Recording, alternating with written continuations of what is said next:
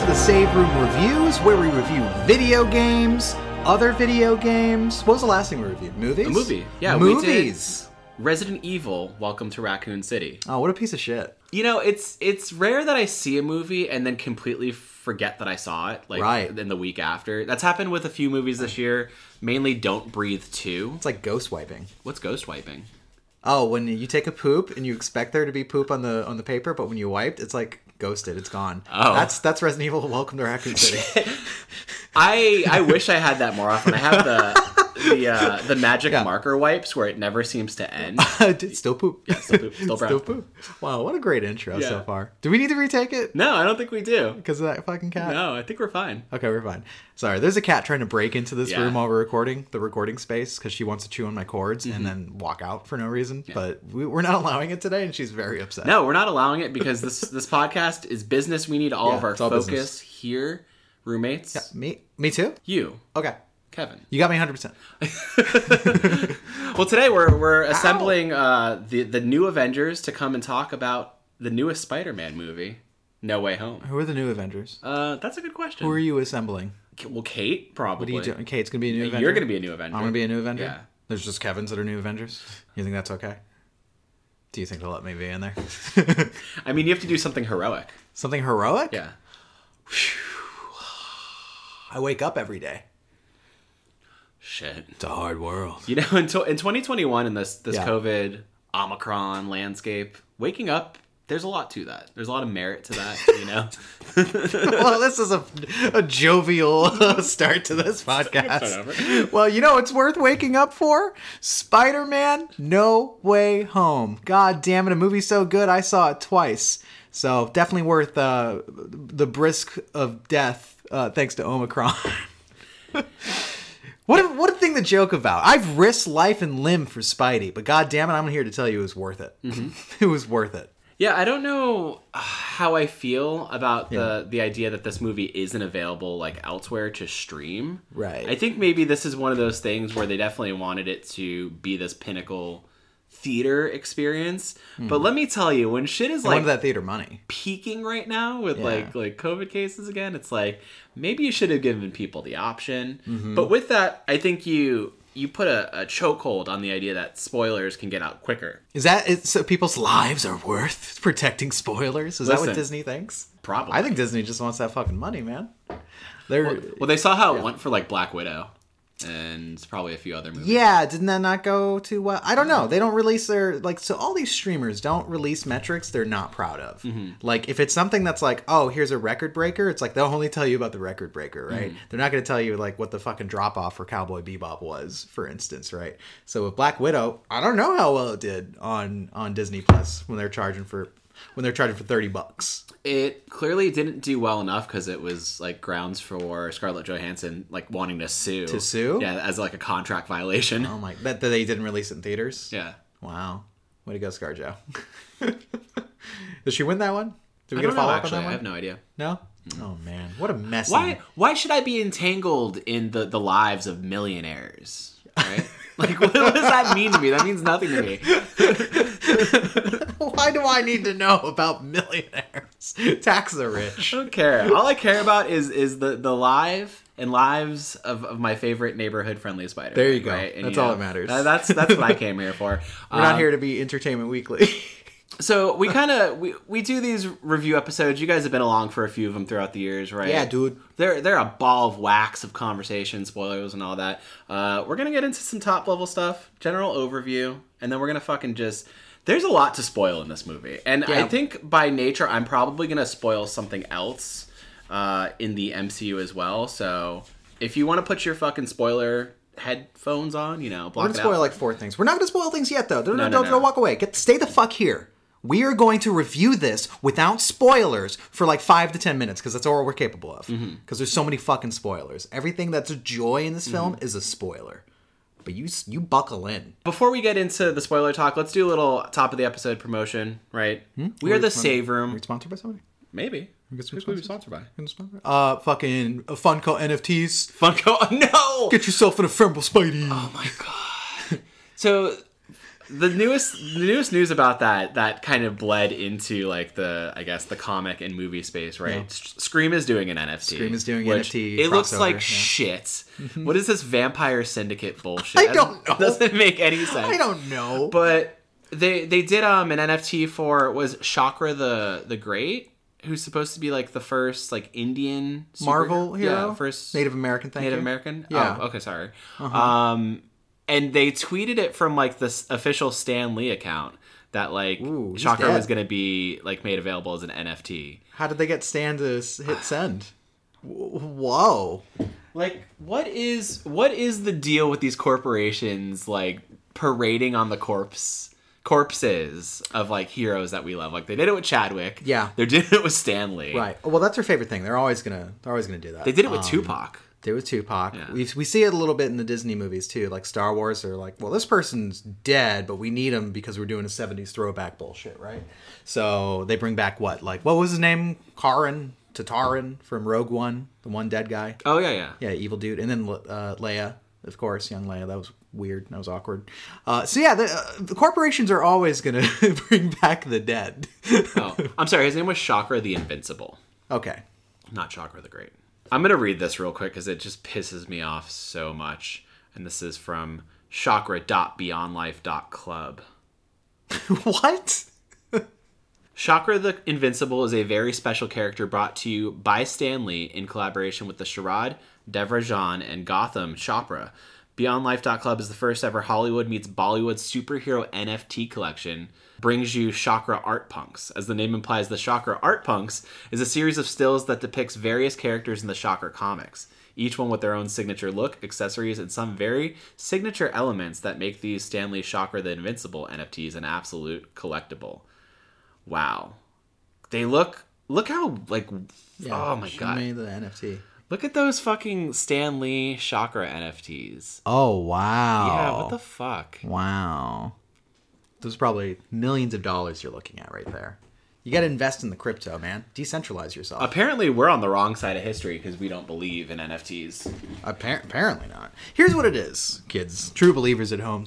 I think all these corporations just like check the SEOs and they go like, oh, this NFT shit keeps on like popping up on like Google Trends, right? And then they just dive into whatever fucking thing is trending because it's like, oh, there might be some money there. When they figure out that it's like, oh, it's like a fucking like a microtransaction thing. I'm all aboard. Yeah. Let's see if we can package this, sell this, get on the trend as quickly as possible. And that's why you see all these bullshit crossovers with like Scream and some random fucking association of NFTers. It's stupid. I'm getting sick of this train. It needs to end. We need to let the corporations know. It's really embarrassing. It's like using memes on like social feeds. Yeah, I remember like actual brand accounts using memes.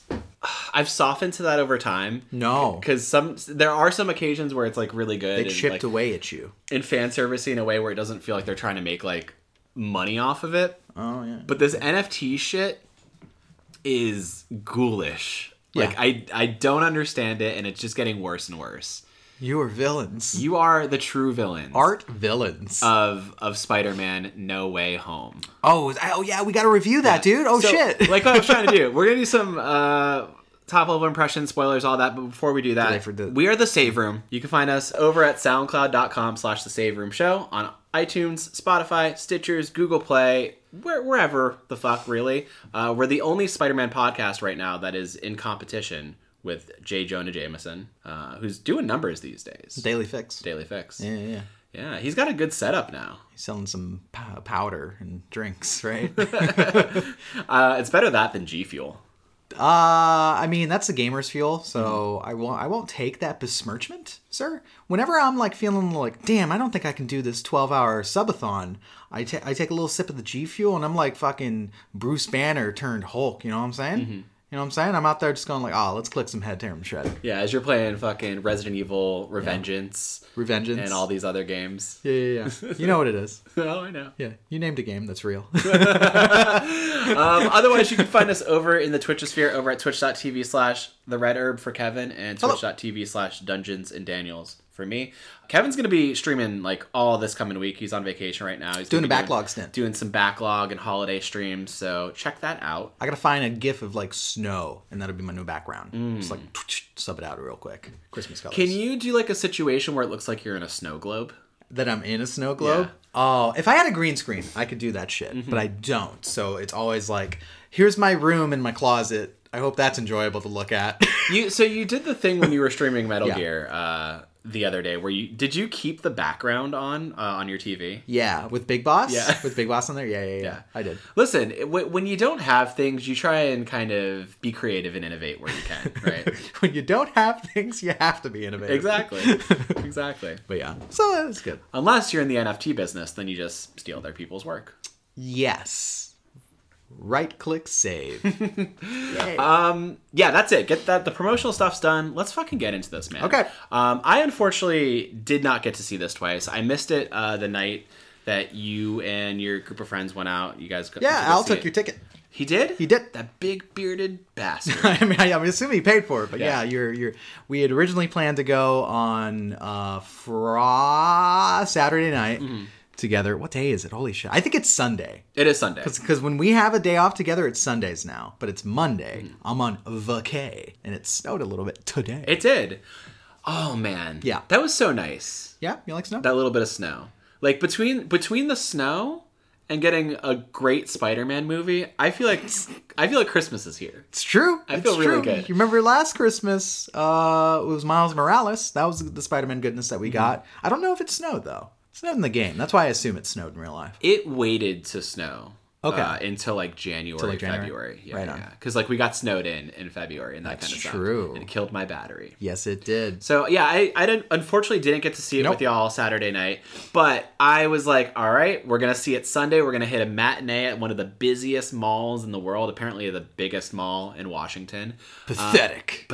They know nothing of the Sawgrass Mills Mall. And we saw it in IMAX. Yeah, we did. That Dolby Digital. We did. That was crazy. Yo, it was so good. Yo, IMAX brought the pain. I gotta tell you, because you think to yourself like, it's probably fine seeing it a regular day. Like originally, I went to go to the Regal Meridian, right? And they don't have like nice theaters. They just have nice seats. Yeah, they have nice seats, and they serve $9 alcohol. They'll give you like a fucking space fuzz for like $10.50. They'll give you a margarita in a fucking mason jar. In a fucking mason jar, right? In a mason jar. I think it's really inappropriate for that kind of thing to be in the middle of a theater for somebody to stir their fucking. Can you tell me your thoughts on that a little bit? Okay, so I went with a group of people, right? And I'm not trying to like dish on anybody here, right? But I was sat next to a person who got one of these margarita things right on. I only ended up getting one beer for this because I literally did not want to leave the theater when this movie started. Because there was no good moment, first of all. The pacing of this 3-hour movie is so good that you feel like you miss important information if you like look away for a second. Yeah, it's crazy. Whereas I remember like we saw Far From Home in that same theater, and like there was a point where you got up, Earphone got up, and it's like, all right, there's moments where you know there's. Yeah, you feel like there's time to get up, right?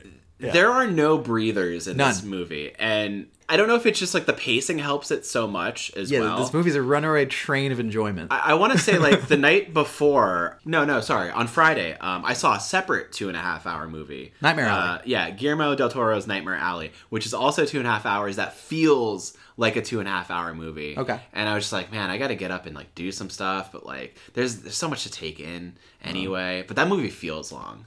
Spider-Man No Way Home. Doesn't feel long. No, it feels brisk. Does not feel long at all. In fact, you want it to be longer, and then you realize, it's like, oh, that was actually like 3 hours, dude. Well, here's the thing. Yeah.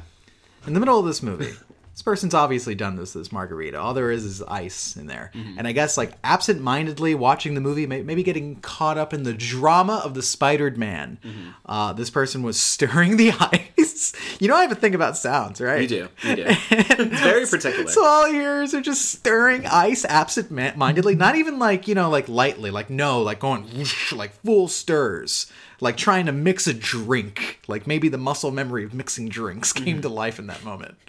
Did it for like maybe 10-ish minutes before they realized like maybe this is a thing for other people. Maybe I didn't say anything. I'm not that guy, Daniel. Did it only happen during stressful parts of the movie? It was like the third act, so maybe. Okay, so maybe that's their nervous like tick or habit, right? Like, it was killing me though. Like I tug on my hair, some people jack their legs. Right. You know, this person stirs margaritas. Stirred the ice. I was like, I can't believe this.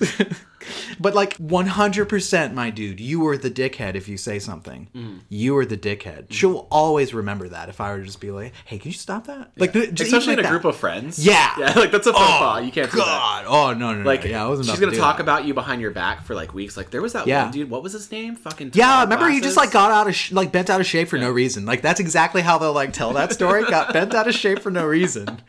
Rather than explaining the ice situation. And then other people were like, well, who gives a fuck? And I'd be like, I hear it! But yeah, so you saw it with that big group of people, but then you and I had, I think, like just we had a bro days out with it, right? Bro days out. We had a bros day out with it, and I was just like, I like bros day out. I'm gonna treat my boy to some IMAX experience. We took an edible apiece because that's our thing. We did. That changed the texture of this film. When we go see fucking like movies together, we're like, yeah, you know, like you texted me and I had the same thought. You're like, I texted you at 11 a.m. What if we took an edible and saw this? And I screamed across the hallway. I'm like, yo. Yeah. It's true. That was the plan. We did this for Endgame as well. It's dangerous sometimes because sometimes it makes you sleepy. But we were watching the movie at 3:30 p.m. So therefore I knew like, I'd be my primetime awakeness. I had a worry that I was going to be a little tired because I stayed out really late the night before. I stayed up till like 4 a.m. I barely slept. So I was like, oh man, there's probably going to be a point where like I get like my grandfather did during A Bug's Life and maybe fall asleep a little bit. Excuse me? This is very specific. Yeah, it happened. Don't worry about it. Wow, like you conjured this memory. Holy shit. It also happened during Castaway and a few other movies we saw together. If we're talking about this, Pokemon the first movie, my dad fucking was snoring during that film. Snoring throughout. And Independence Day, I remember very distinctly he fell asleep like halfway through, did not wake up until credits. There was also not Castaway, The Perfect Storm with George Clooney. The moment with the storm going off, I'm like, Grandpa, how are you sleeping through this? Oh, dude, that's some ASMR right there. Like the water going and whatnot. I'd be going to bed too. Oh my god, absolutely. But I was pleased with the movie going experience for this as a whole. Granted, no recliner seats, but you know, everybody wearing masks in a full theater for the most part. Everyone wearing masks, and no bad movie theater experiences outside of that. Nobody like laughing or being loud unnecessarily. Like everybody was just in for the ride. No ice. No ice. No. And honestly, that you mentioned it. That's probably the first time since the old pandemic that I've had to wear a mask throughout like an entire film. Usually when we go see films like Halloween Kills and even Shang-Chi and all that, we were next to no one. It was pretty empty theaters, right? This one was packed. Yeah, and especially during Welcome to Raccoon City because nobody wanted to see that movie. I think we're the only two in that theater. There might have been one other guy going like, why am I here? Yeah. It was a weird feeling. Didn't someone come up to us at the end of that, actually? Yeah, there was a dude. I was like, what the fuck happened? What was that? Oh, no, that was Halloween Kills. Oh, no, you're right. Yeah, somebody came up and like, why do you bring back all these people just to kill them? But sorry. Let's stay on track here. Spider-Man. This is going to be a long one, so we got to Daniel, let me ask you a tactical question here. On the rails. How did you enjoy this film, and how does it stack up? Let's just keep it localized to the other two Spider-Man Home movies. Okay, so the John Watts Home trilogy. The Watts trilogy. The Watts trilogy.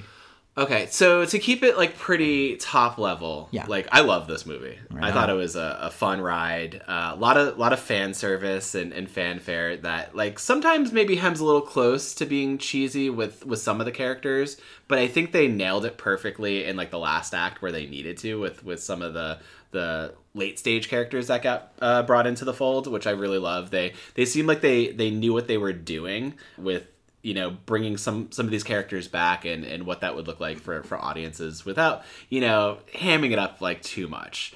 It's a fun ride. It's an emotional ride. Like there were like 5 separate times in this movie where I actively teared up. One moment I cried. I fucking cried in this movie. I realized. Yeah, I was like, oh man, fuck, that was. I felt that. That was crazy. I can't believe. Yeah. Can't believe fucking Yeah, you can't say anything. I was like, you're trying to. Yeah, I'm trying to can't believe they brought back the pie scene from fucking Spider-Man 3. Yeah. But man, like the action is probably some of my favorite in the John Watts movies. Some of the best, like, Tom Holland fight choreography, great uses of some of the suits. I think I made a comment to you that, like, I was kind of, like, on the fence with the Iron Spider suit for, like, a lot of the other movies, but they really use it very well in this movie. Yeah. I think as an ensemble movie, there's a lot to do with this and a lot that could have gone wrong. But, like, each character has, like, a good moment. The core, like, hero ensemble cast, like, you know, between Ned, Pete, MJ, fucking Aunt May, Happy, Doctor Strange, like, all those characters, like, really, really work together in a way that feels organically, like, extensive of, like, the first two home movies coming off of Far From Home, and then even, like, what we got with, like, Infinity War and Endgame, right? So it feels like it all melds, like, really, really nicely.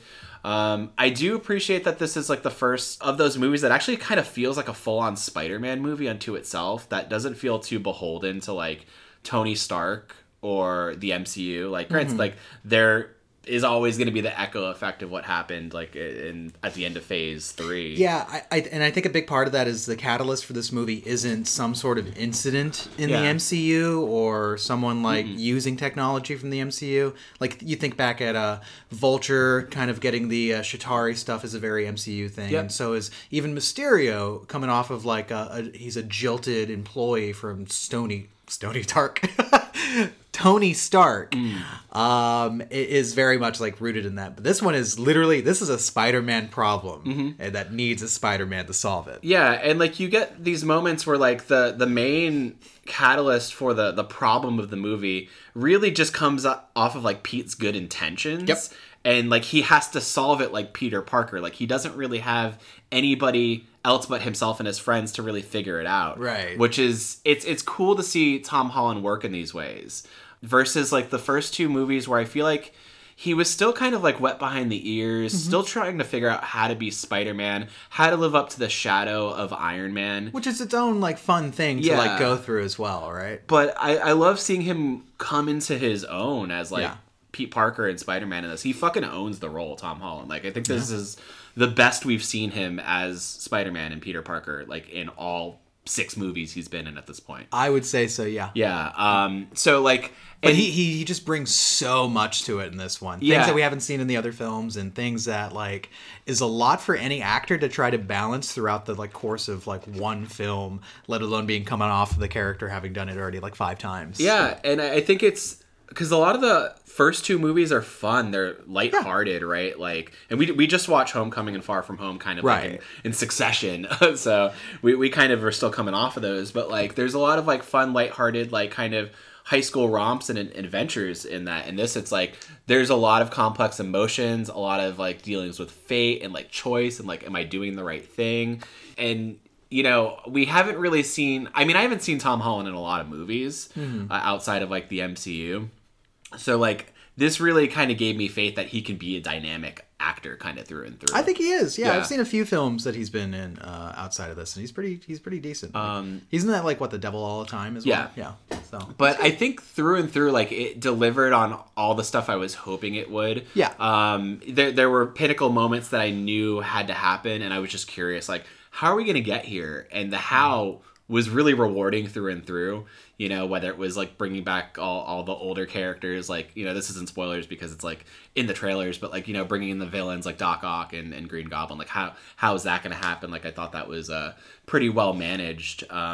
It's a wild, exhilarating ride from start to finish as both, like, an MCU fan and a Spider-Man fan of, like, the films for, like, 20 years and even beyond that, right? Like, you know, to be kind of in the culture of Spider-Man these days, right? To, like, be caught up in the memes of it all, right? The spider cult. The spider culture. It's just, it's a complex web, if you will, but, like, I think... I don't get it. No, What's that? So spiders... Like web design? Web design. Right. That's pretty good right there. Computers. But I think it's a balancing act that, like, brings the MCU together, 20 years of Spider-Man history together, and then everything else, and I really enjoyed it. I think, like, to ask, like, where I would put it, like, in the rankings of the 3, I think Far From Home is my least favorite of them. Homecoming is, like, a damn near perfect movie. Yeah. As just, like, this is his first, like, full Spider-Man flick.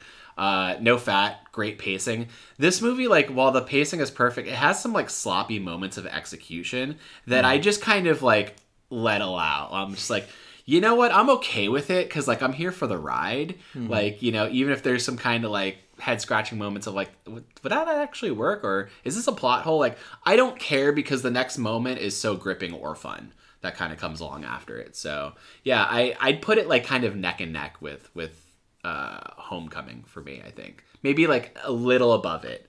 A little above it. I don't know. It's tough. I've only seen it once, and I'm still kind of digesting it, as well. But yeah, it's a great fucking film, and I'm glad I had nothing spoiled for me for it because I went on like Twitter blackout. Yeah, me neither. Nothing was really spoiled. Like there's things that you could infer in what we kind of hoped for, but like there was nothing that I felt like was outright spelled out to me online. Yeah. So yeah, that's kind of like my minimal spoiler take on it. What about you? Is like the kind of hailing, minimal spoiler take? Yeah. Spider-Man fan because he's your favorite superhero. Right? He's my favorite superhero indeed. I always talk about that. I just love what Spider-Man represents, right? Yeah. And he's not like again, he's not Tony Stark. He's not a billionaire. He's not some gamma irradiated rage monster. Like he's very relatable as a character. Very, very relatable character. Like his problems you can almost relate to, except for the fact that like he has to intermix his rogues gallery and, you know, being chased down and shit by vultures and whatnot. And his powers, of course. But this movie, for me, I think it's my favorite of the Home trilogy very easily. Mm-hmm. I think Homecoming, I agree, is a perfect film, but I think this is like a better Spider-Man film because it is a Spider-Man film. Yes. Like I said before, like it's a problem that's very much Pete Parker, and it extends beyond the MCU and also touches into the 20 years of Spider-Man films that we know, and has a lot as its role as a film doing both of those things of balancing the legacy of Spider-Man as well as kind of opening up what the future is for Spider-Man in the MCU and beyond. Mm-hmm. It has a lot to do, and it could have fucked up. Like honestly, this should have been a disaster. Like looking at all the components and all the things it needed to land, like across the different characters, the biggest ensemble we've seen in Spider-Man yet, and kind of the emotional impact as well. It's like this could have just fucking dudded, right? And it didn't. Like I agree, it does have some sloppy parts to its execution, and some of it's like more precisely just illogical fallacies with how it brings in some of the characters and some of their motivations and such. Like, what? This is not a spoiler. You already know Electro's in the movie. Completely different interpretation of Electro that still references where he comes from. Yes. And it's like a weird thing where they're just like, they're trying to reconcile the fact that Jamie Foxx is a huge star and he's hot. Like, why would you hide him in blue? You know? But like, it was the right choice. Here's the thing. With every sloppy element, it's somehow like either made up for that choice elsewhere or just like, together holistically everything just kind of worked well where it was like, okay, that's fine. Yeah, even though I'm saying like there's kind of sloppy moments with it, like I even said to you like on the walk out of the mall, I was like, no notes, right? Like no notes. I had no notes for this movie because like it gave me everything I wanted, even if there were some leaps and logics. But it's just like, because I look at it in comparison to like Into the Spider-Verse, right? Yeah. Where like I think that take on the multiverse and like bringing everything together was really seamless. Yeah. And like I didn't have any questions at the end of that movie. I had questions here, but I was willing to let them slide because I had such a fun time watching it. Yeah, and I think that's the important thing. Like I think not only is this movie a lot of fun, more fun than it should be in some elements, it also has an emotional resonance to it that's like it hurts. A lot of this movie is heartbreaking. Mm-hmm. Just prepare yourself. Like this movie like weaves between its tones, and yet it knows how to just kind of hit those beats and make sure they work together without like getting too hammy or getting like too light with it, right? Because like some of it's like, hey, that fun Spider-Man that we know from Homecoming and Far From Home that we like really like this interpretation for, but then it goes into these harder elements that are just like, ooh, okay. There's a point in the villain setup like where we're kind of figuring out like what's gonna happen where like Pete and his immediate crew of like MJ and Ned are gonna like kind of take the reins and like get shit done, and I'm like, wait, this is like a weird, campy, fun, like, solution solving exercise. Yeah, the heart of it, it's like these were still like teen comedies. And like they're still paying respect to the fact that like that's what the baseline for our interpretation of Spidey is. We're just upping the stakes like hugely for him. Which is actually I would say almost a first for these films. Yeah. Beyond the Endgame and Infinity War stuff, right? Because like looking at Homecoming and No Way Home, what were the stakes in between those movies really? Like, the stakes were like, oh no, my friends and family can't find out that I'm Spider-Man. That's really it. And dealing with the fallout of like, living in Tony's shadow and living in the wake of him being gone. Right. I maybe don't want to be Spider-Man because I just want to like, impress a girl. Exactly. Right? Like they're very like, they like tether to the teen comedy idea, but he just happens to be a superhero.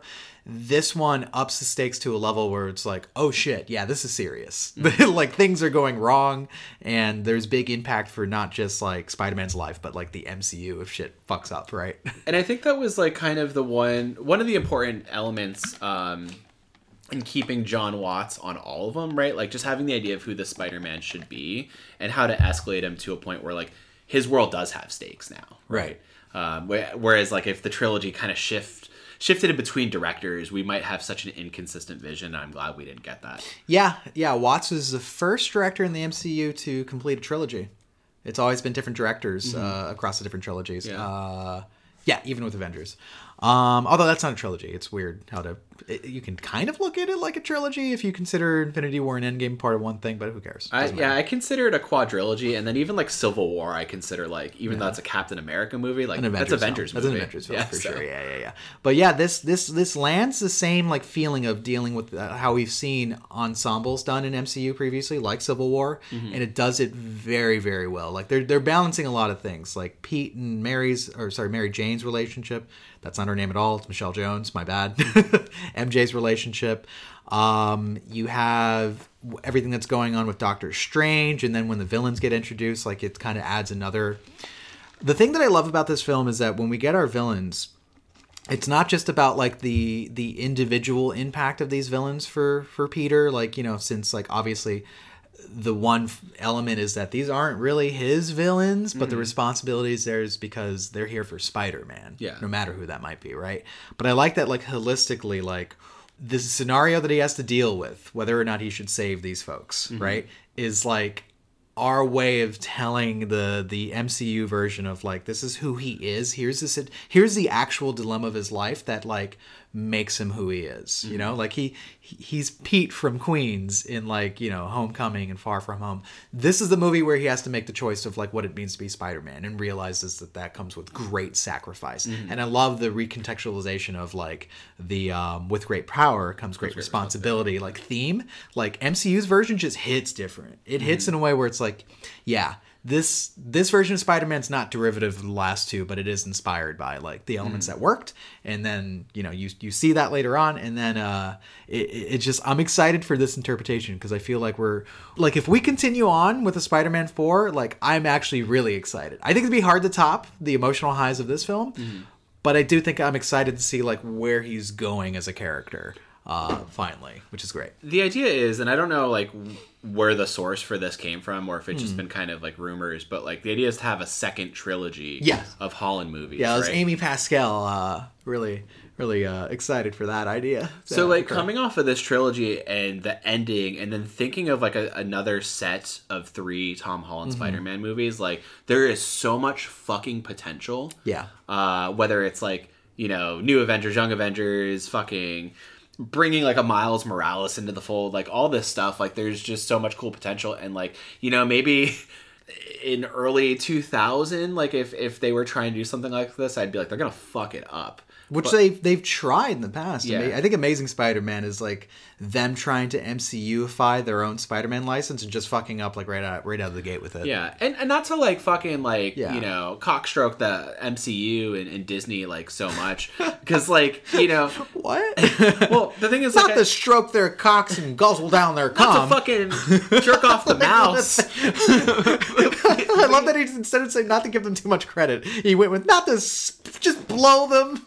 Full on fillet these corporations. Pants down, hands on both ass cheeks, dick and mouth. Not to get a running start, throat first. Not to call them the throat goats of modern entertainment. Oh God. But like, sure, just having all these movies in house, having like.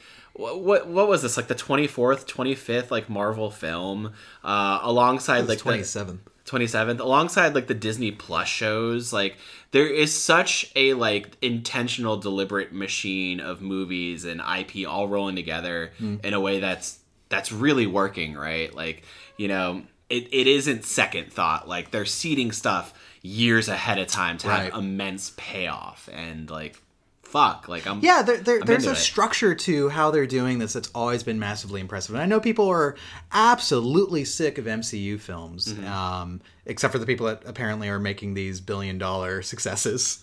Because, like, this movie's already, like, slapping around at, what, 600 million? Yes. Jesus Christ. Yeah, 601 million in its 4-day weekend opening. That would make it the most successful pandemic film.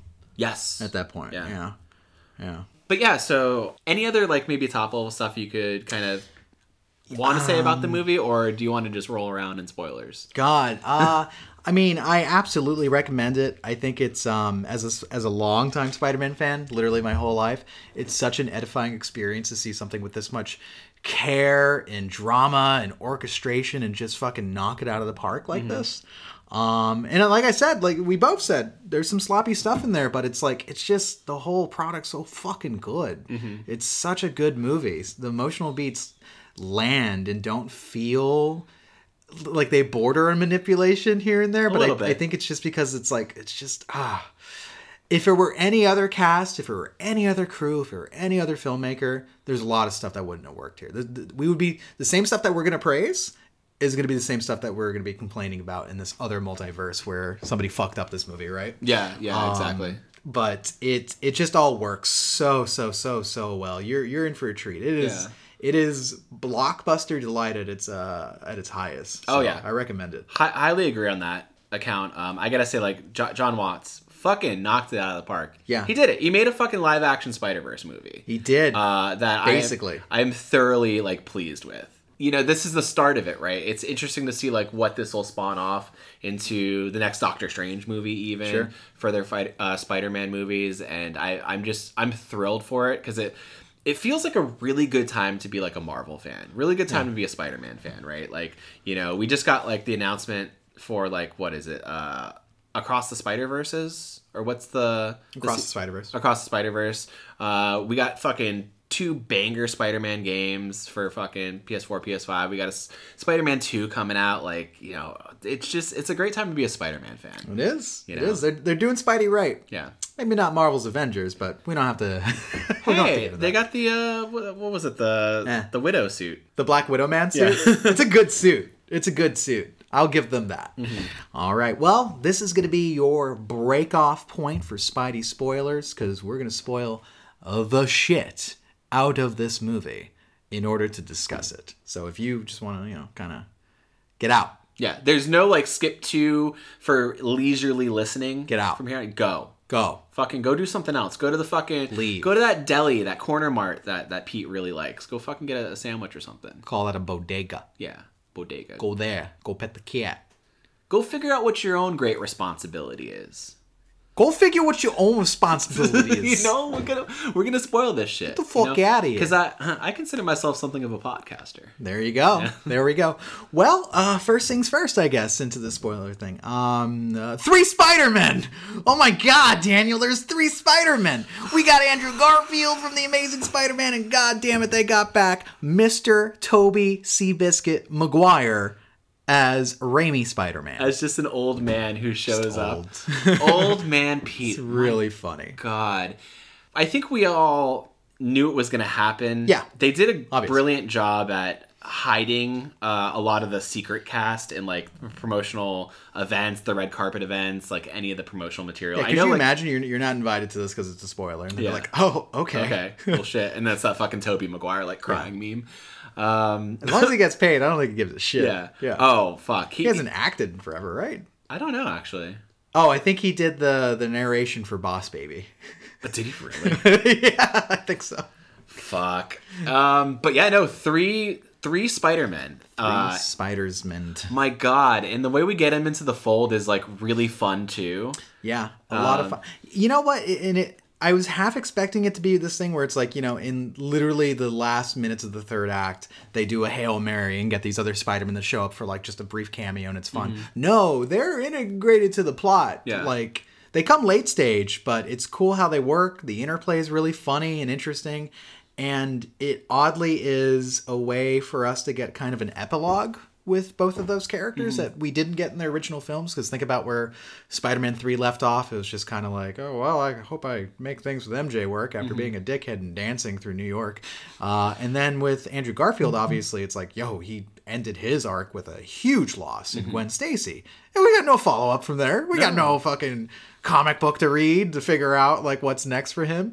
So we kind of get that through this movie, which is really cool. Really good conversations too, like between like Garfield and Maguire just being like, you know, talking about who he became after he lost Gwen. Right, and it was so sad. And just the whole like, you know, don't worry, like I made things work with my MJ, like, and there's an MJ out there for you as well. For Raimi to be saying that. Yeah, for Maguire's Spider-Man to be saying it to fucking Garfield, and it's like there are these just like really important like moments that like as a long-term fan like just pure fan service. Oh, 100%, 100%. But it's like there's something to be said about doing fan service correctly, and I think this movie lands a lot of its fan service attempts rather than it being like placating. Right? I would say they land all of the Spider-Men. Like, kind of fan servicey bits. Some of the villain stuff gets a little like weird for me. The villains get a little messy and hokey. But by the way, nothing on Earth will make that lizard design look good. It was bad in 2012. It's bad in 2021. I just want to let you know. Same with the Sandman. Same with the Sandman. Like let's not pull any punches here. Same with you know, we're gonna be just like fucking Garfield. We're gonna stop pulling punches.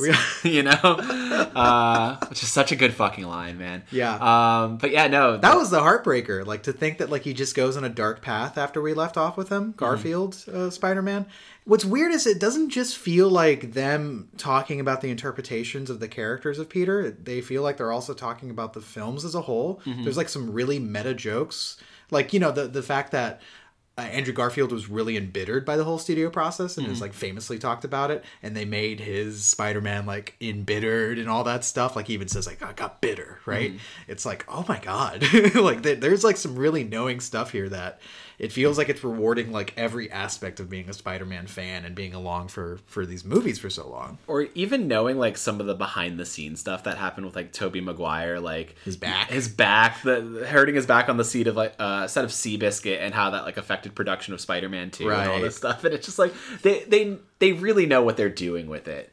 And I love that John Watts has probably just been a wholehearted fan the entire way, and just like knew that if we were going to bring these characters on, that there's a really special way to do it. Yeah. Right. And I love the fact that like it is also these characters coming to the world, because like I think homecoming to this world, homecoming, because I think there was a thought too that like, oh, maybe we're gonna end up in like their versions of New York, right? Like it's like, no, these like Ned has what's the ring called that he has? Oh, I forget. Hold on a sling ring. Sling ring, thank you. It's called that he gets from Doctor Strange, that he starts using to like do magic and like opening these portals. Because apparently Ned has, you know, it's funny. It's a throwaway joke that he says to Doctor Strange, going like, you know, my Nima always said that like we had magic in her family, and sometimes I get tingles in my fingers. Yeah. And like it's just like he's like, stop talking, right? Yeah. And then it turns into a payoff later on. A few times. There's so many good payoffs with the things that they set up just in this film, which is really fucking interesting. Having watched it twice, going like, oh yeah, they do reference that. I think of the magic bits. I think of like the conversations that he and his grandmother having kind of in private, like kind of being like, oh, I told you magic. Told you magic. And then the Sir thing with Stephen Strange going like, oh, call me Stephen. And he's like, that's actually weird. Don't do that, please. Or with Ned specifically, like the cape at the end too, where the fucking cape catches him and he's wearing it. It's like, shit, is he going to come back in like a really big Doctor Strange kind of way? Ned? Yeah. Ned may, I don't know. I don't know. It feels like a stretch. But yeah, so him having the sling ring and just being like, I need Peter Parker, right? And he summons Garfield, then he summons Tobey Maguire, and it's like the two of them having to grapple with the fact that like there are other Peter Parkers, and also like asking them to prove themselves. That was the funniest bit. Like when Garfield shows up first and MJ's like, prove you're Spider-Man. And he fucking does the thing where like he jauntily like leaps to the ceiling and he's like hanging from like one hand, and she's like, that's not enough. He's like, this is plenty. Yeah. Crawling on the ceiling. Yeah, I gotta tell you, I've missed Garfield as Spider-Man. He's too cool. That was obviously the thing. How dare you? That was obviously the thing. He's like a socially awkward dude, even if he is cool. Yeah. Like we think he's cool as an audience. Like in his world, he still has no friends. He just has a hot girlfriend. Had. Yeah. right? He feels like the loneliest of the Spider-Man. He is. He feels like the most emotionally hurt of the Spider-Man, and like that's what he brings to this movie, like a bunch. And it's like, oh my god, the sad puppy dog Spider-Man. I miss this. I miss this situation. His moments are some of like the most heartbreaking and heartwarming for me as well, because like not a lot of people love Mark Webb's fucking amazing Spider-Man movies, but like I don't know, like a man born to direct a Spider-Man film, and people besmirched it. He nailed the romance aspects of like Pete Parker and Gwen Stacy, and that'll always be some of my favorite moments in Spider-Man like cinema. And to get carry over and payoff and a moment of redemption for him where like he fucking catches MJ. I'm just like, oh man, like it meant a lot to me. I don't know, it's stupid. Yeah, dude, really like dumb. He's all teared up and she's like, are you okay? And like, I honestly, that was a moment where it was like, oh, this hits. This hits hard. Yeah, but like let me get into the catalyst of this movie, right? Because I was actually kind of surprised. The movie starts out almost the same way like Infinity War did. Remember Endgame. Where did both of them start that way? Yeah. Where like it was the radio conversation and it's like all dour and it's like, oh my god, Mysterio died. The attacks in London. It's super music, dour. None. Like you get the MCU logo and it just J. Jonah Jameson talking over it, and I'm like, wow. Right. So we pick up We're Far From Home, where J. Jonah reveals to the world on in New York that Peter Parker is Spider-Man. And that's where like MJ's in the crowd and Peter's like on a pole going, what the fuck? But a horn stops a what the fuck.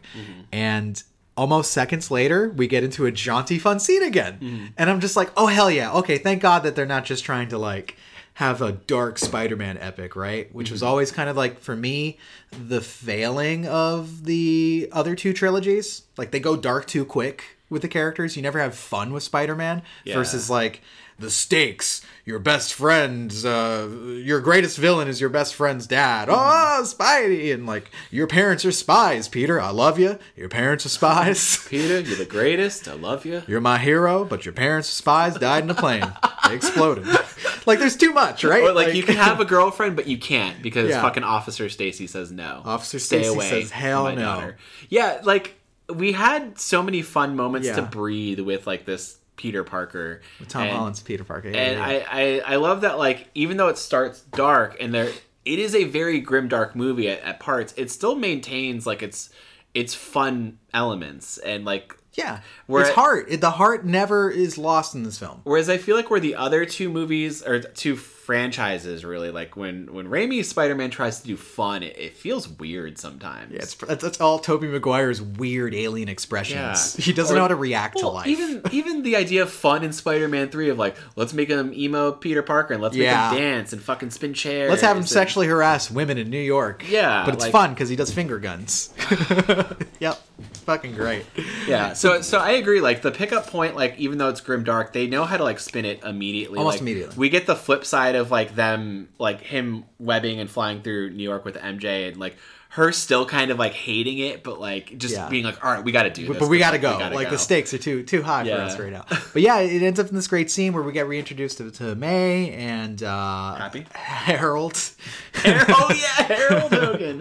Harold Hogan. Yeah, Happy Hogan, and they're breaking up, and like it's this like again, it's this the same scene where we got the music blasting, and like the whole world knows he's Spider-Man, but May doesn't, so he's trying to like hide it and stuff. And we get a good bit about the first time he meets MJ is when he webs her into the room and is taking off his suit and fucking super jacked, bro. Super jacked. He looks so good. And I imagine it's like part of him like getting in shape for Spider-Man, but also maybe like the Uncharted movie. Yeah, because he didn't want to look like a baby next to Mark Wahlberg. Also, we saw the Uncharted trailer. Where is your mustache, Mark Wahlberg? You want to play Sully, but you don't want to commit? Stash up. Is that what it is? I'm sorry. And then we got Claire over here. Won't put up her hair. You won't grow a stash. What's going on with video game movies? This is why they're tanking, bro. Yeah. This is why they're tanking. Knuckles won't be sexy? Come on. Come on, Hollywood. Be sexy, Knuckles. Yeah. Be sexy. One of my favorite bits about that scene. I don't think he can help that he's sexy, though. Idris Elba? Yeah. No. He's acting like, I'm going to be non-sexy in this role. And it's like, oops. He has just a naturally sexy voice. Right. What I really love about this scene is like he comes in, he puts on the shirt, And it's like a little Easter egg because like they're so good at just seeding stuff from the previous movies, but he's wearing like the "I Survived" like NYC shirt that he had in like Homecoming. Oh yeah. And then when he's like rolling through the apartment, like trying to like fucking like close the windows or like just pull attention away from the fact that like there's helicopters outside. It's like it's really like it's this cool revolving shot. Yeah, it's really cool. And and the music's fucking like just off the chain in that scene too. It's one of like that's subtle cinematography that builds into like bigger moments, like where we get some cooler shots like later on. But I'm like, fuck, like this is gonna be like an interesting take and ride. But and the movie already tells you, it feels like oh, this is gonna be the big one. Yeah. Like it tells you right away, this is going to be the big one. It feels like, and I hate like using the other Marvel movies as a reference, but it feels like the Endgame of like Spider-Man movies. It does. Or like the Infinity War of Spider-Man. I don't know. A little bit of column A, a little bit of column B. Like some of the situations dire at like Infinity War, but also, and it has all like these resolutions like Endgame did, and then plus the emotional devastation of both films is present in there. It's really smart, but it feels like again, I can't believe I'm saying this about a 3-hour film, but it feels compact. Like it feels like it doesn't like stay too long with any of these moments, and some of the things that it does stay long on, like is the stuff that like thank you for not cutting this. Like you could have easily. But thank you for not cutting it because it makes it work better, especially some of the interactions like with the villains and such. Because the villains are like the softest part for me, to be honest with you. Yeah, there's 2 villains that like, and I'm glad we did get a full villains roster, but 2 that really don't always work for me. And we'll get to that, I think. Yeah, we'll get to that in a second. Yeah, so the setup of the stakes of like he's been found out. People are like on both sides of it. People think he killed Mysterio. People think Mysterio is right. They hate Peter Parker. They love Peter Parker. The law is coming after them because like, technically he is in possession of Stark tech, right? Yeah. That is incriminating in at least that And that's when Damage Control gets involved immediately. So that one guy from Damage Control. Yeah. The guy who's in Secession. Yeah. And I guess was he to be in the show? He was supposed to be in like the TV show based on Damage Control. Yeah. And then it never happened, but they already casted him and like I guess announced that he was going to be. So it's cool that they brought him back for this movie after being like, sorry, we didn't give you a role, dude. Yeah. I do love that we get the through line of like Damage Control through all these like Spider-Man Homecoming or home movies rather. So what about this thought here? That guy, I don't know his name. Tell me your thought. Could he be like a Skrull? Maybe you think? Could he be a Skrull? Yeah. Yeah, anyone can be. That's the whole point of Skrulls, I guess. Like anyone can be a Skrull. Because like he has this line about like Nick Fury. You could be like, a Skrull, like off planet. You know how I would tell? I would take fire to your blood. That's the thing, actually. I'm sorry. But yeah, there's a possibility that like maybe he could be, because he makes like some off-comment remarks of like Nick Fury being off-world for a year, and it's like I don't think many people knew about that. Yeah, I don't know why he would know about that. It's really weird. It is like a funny thing to be like, oh yeah, that wasn't Nick Fury in the last movie, Pete, and that's the only reference to that fact, which is so funny. But yeah, Pete apparently gets out of this situation because it's like, all right, despite the stolen goods and despite the vigilanteism, we do recognize that you help save the Earth from like the purple guy, so they probably like let him off the hook a little bit there. But his life is fucking ruined because everyone knows who he is. Yeah, he's got fucking like 24/7 monitoring at his fucking house. Yeah. Like fucking they come with a warrant, they fucking steal some of his tech. Yeah, they take his tech. And they shut down some of his tech because like when he puts on the suit later on, it says like, Edith is offline, and he can't even do simple things like location and shit. Yeah. Like he can't do face recognition. So his suit becomes a lot more regular, which is funny because they don't go out of their way to say that. It's just like an annoying thing where it goes like, which is interesting because I feel like that was a big complaint for a lot of people, how much this Spider-Man relies on technology, especially for his suit.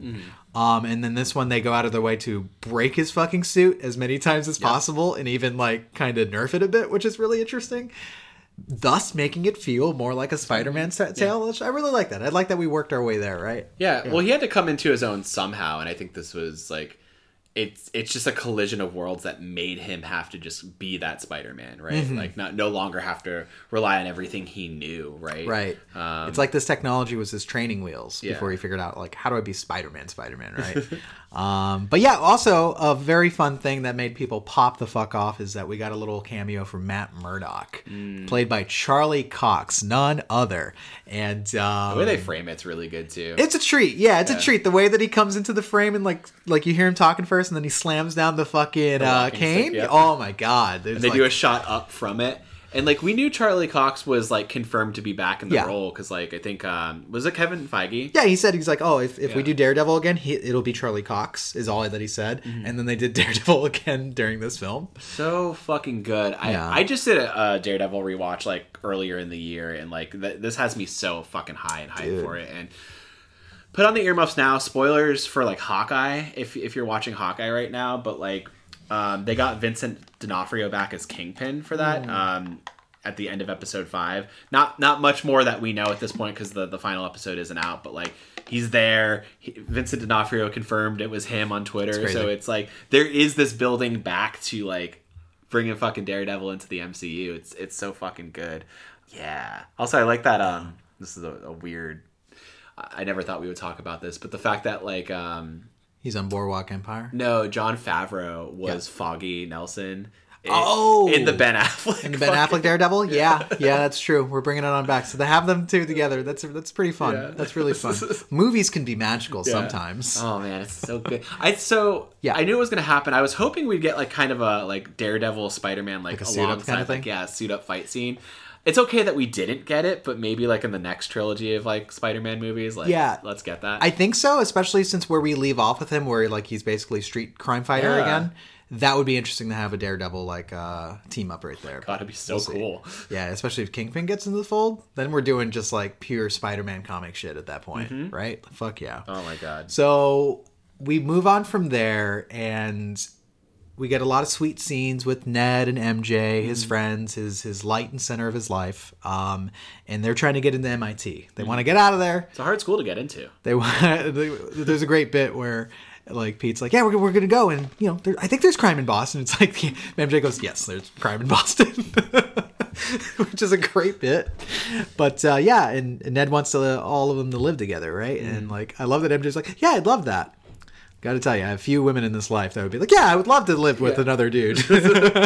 It's sweet too because like we don't. So the Pete and MJ moments like in Homecoming, they were fun. They were there. Yeah. We knew it was building to something sweeter and better in Far From Home. And like I love the screen time we get of them together in Far From Home of like playing with the idea of like being flirtatious and like liking each other, right? And just severely awkward. Yeah, and I love the payoff of like, oh, you can see them being like this budding romance, right? Like them on the roof being romantic and kissing, and then like even the fucking FaceTime call they have.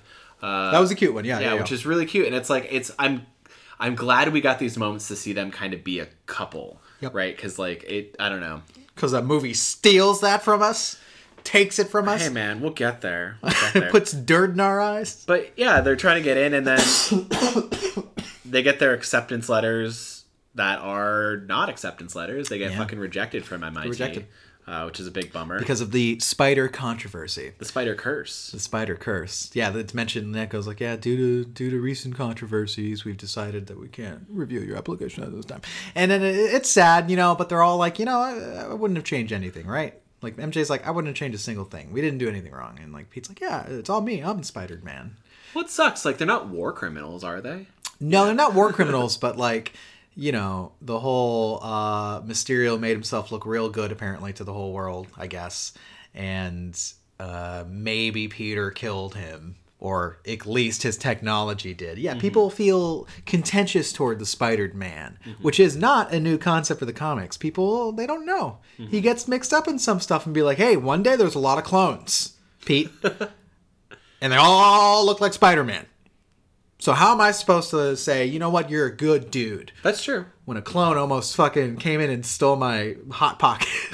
God damn it. You even get it like on a smaller scale, right? Like when they go back to the school, like after everybody finds out, and he's like trying to have like a normal day, and he goes by the teachers, right? Like with fucking I forget all the teachers' names. One of them is Martin Starr from Martin Starr. Whatever. The other dude is Hannibal from Buress. JB Smoove is the other one. Yeah. And then we get Hannibal Buress and like JB Smoove and fucking what was his name again? Martin Starr. Martin Starr. Yeah, like they're really on the side of like, well, Spider-Man like saved us. Yeah, like we were there with him. Yeah, it was great. We're totally there with him. Yeah, but like Hannibal Buress is still on that same kick that he was with Captain America, where he's like, I think he's a war criminal. No, yeah, he just goes like, Mysterio's right.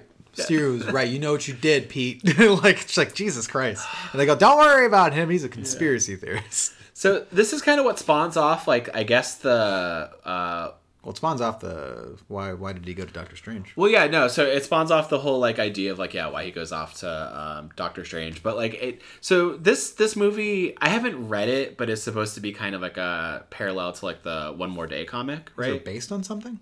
It's the One More Day storyline. Spider-Man's based on something? Well, shut up.